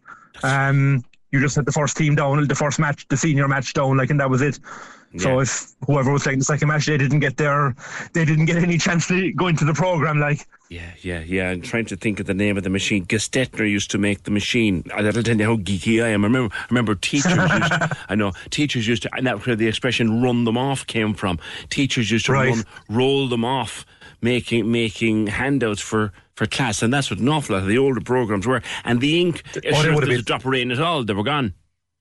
They were gone, you see. Yeah, that's the thing. And the paper obviously wasn't maybe the best quality. And I suppose sometimes, look, the crowds would have been small at matches and stuff, and there mightn't have been as many of them appearing. Like so. Yeah. There was one programme that you actually a rarity between. Was it Kerry and Cap? You had it in your hands the time they played the All Ireland football final in New York.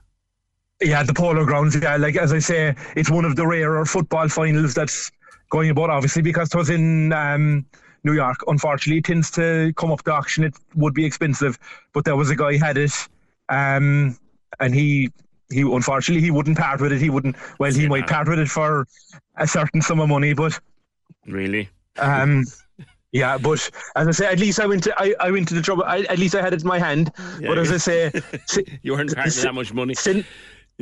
No, but since then, as I say, I've kind of concentrated on the county finals, I suppose, and maybe the football stuff is coming from Macroom, like would be closer to my heart. Brilliant. And you wouldn't turn down the Thunder and Lightning final either, would you? The famous one in 1939. No, definitely not. Considering if anyone has that in their attic and they're willing to give it to me, it would be okay. Like 1939 was a good year. There was a lot of important things happened in 1939, so it's a kind of a historic year. Like, do you collect anything else besides this? I'd say it takes up most of your time.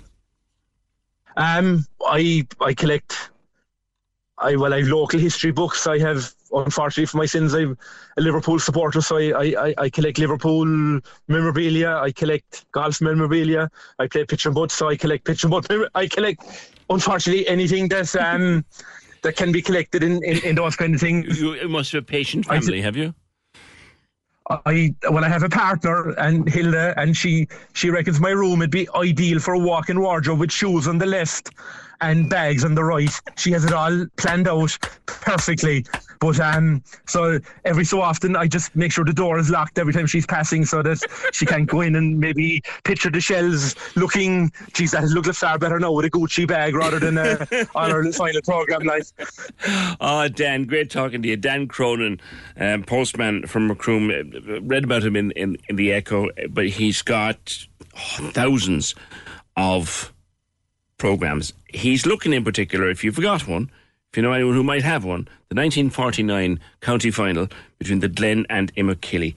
There's a few football ones as well that he doesn't have, but in particular, the 1949 decider involving Glen Rovers and Immockilly. Thank you, Dan. Any more strange collections out there?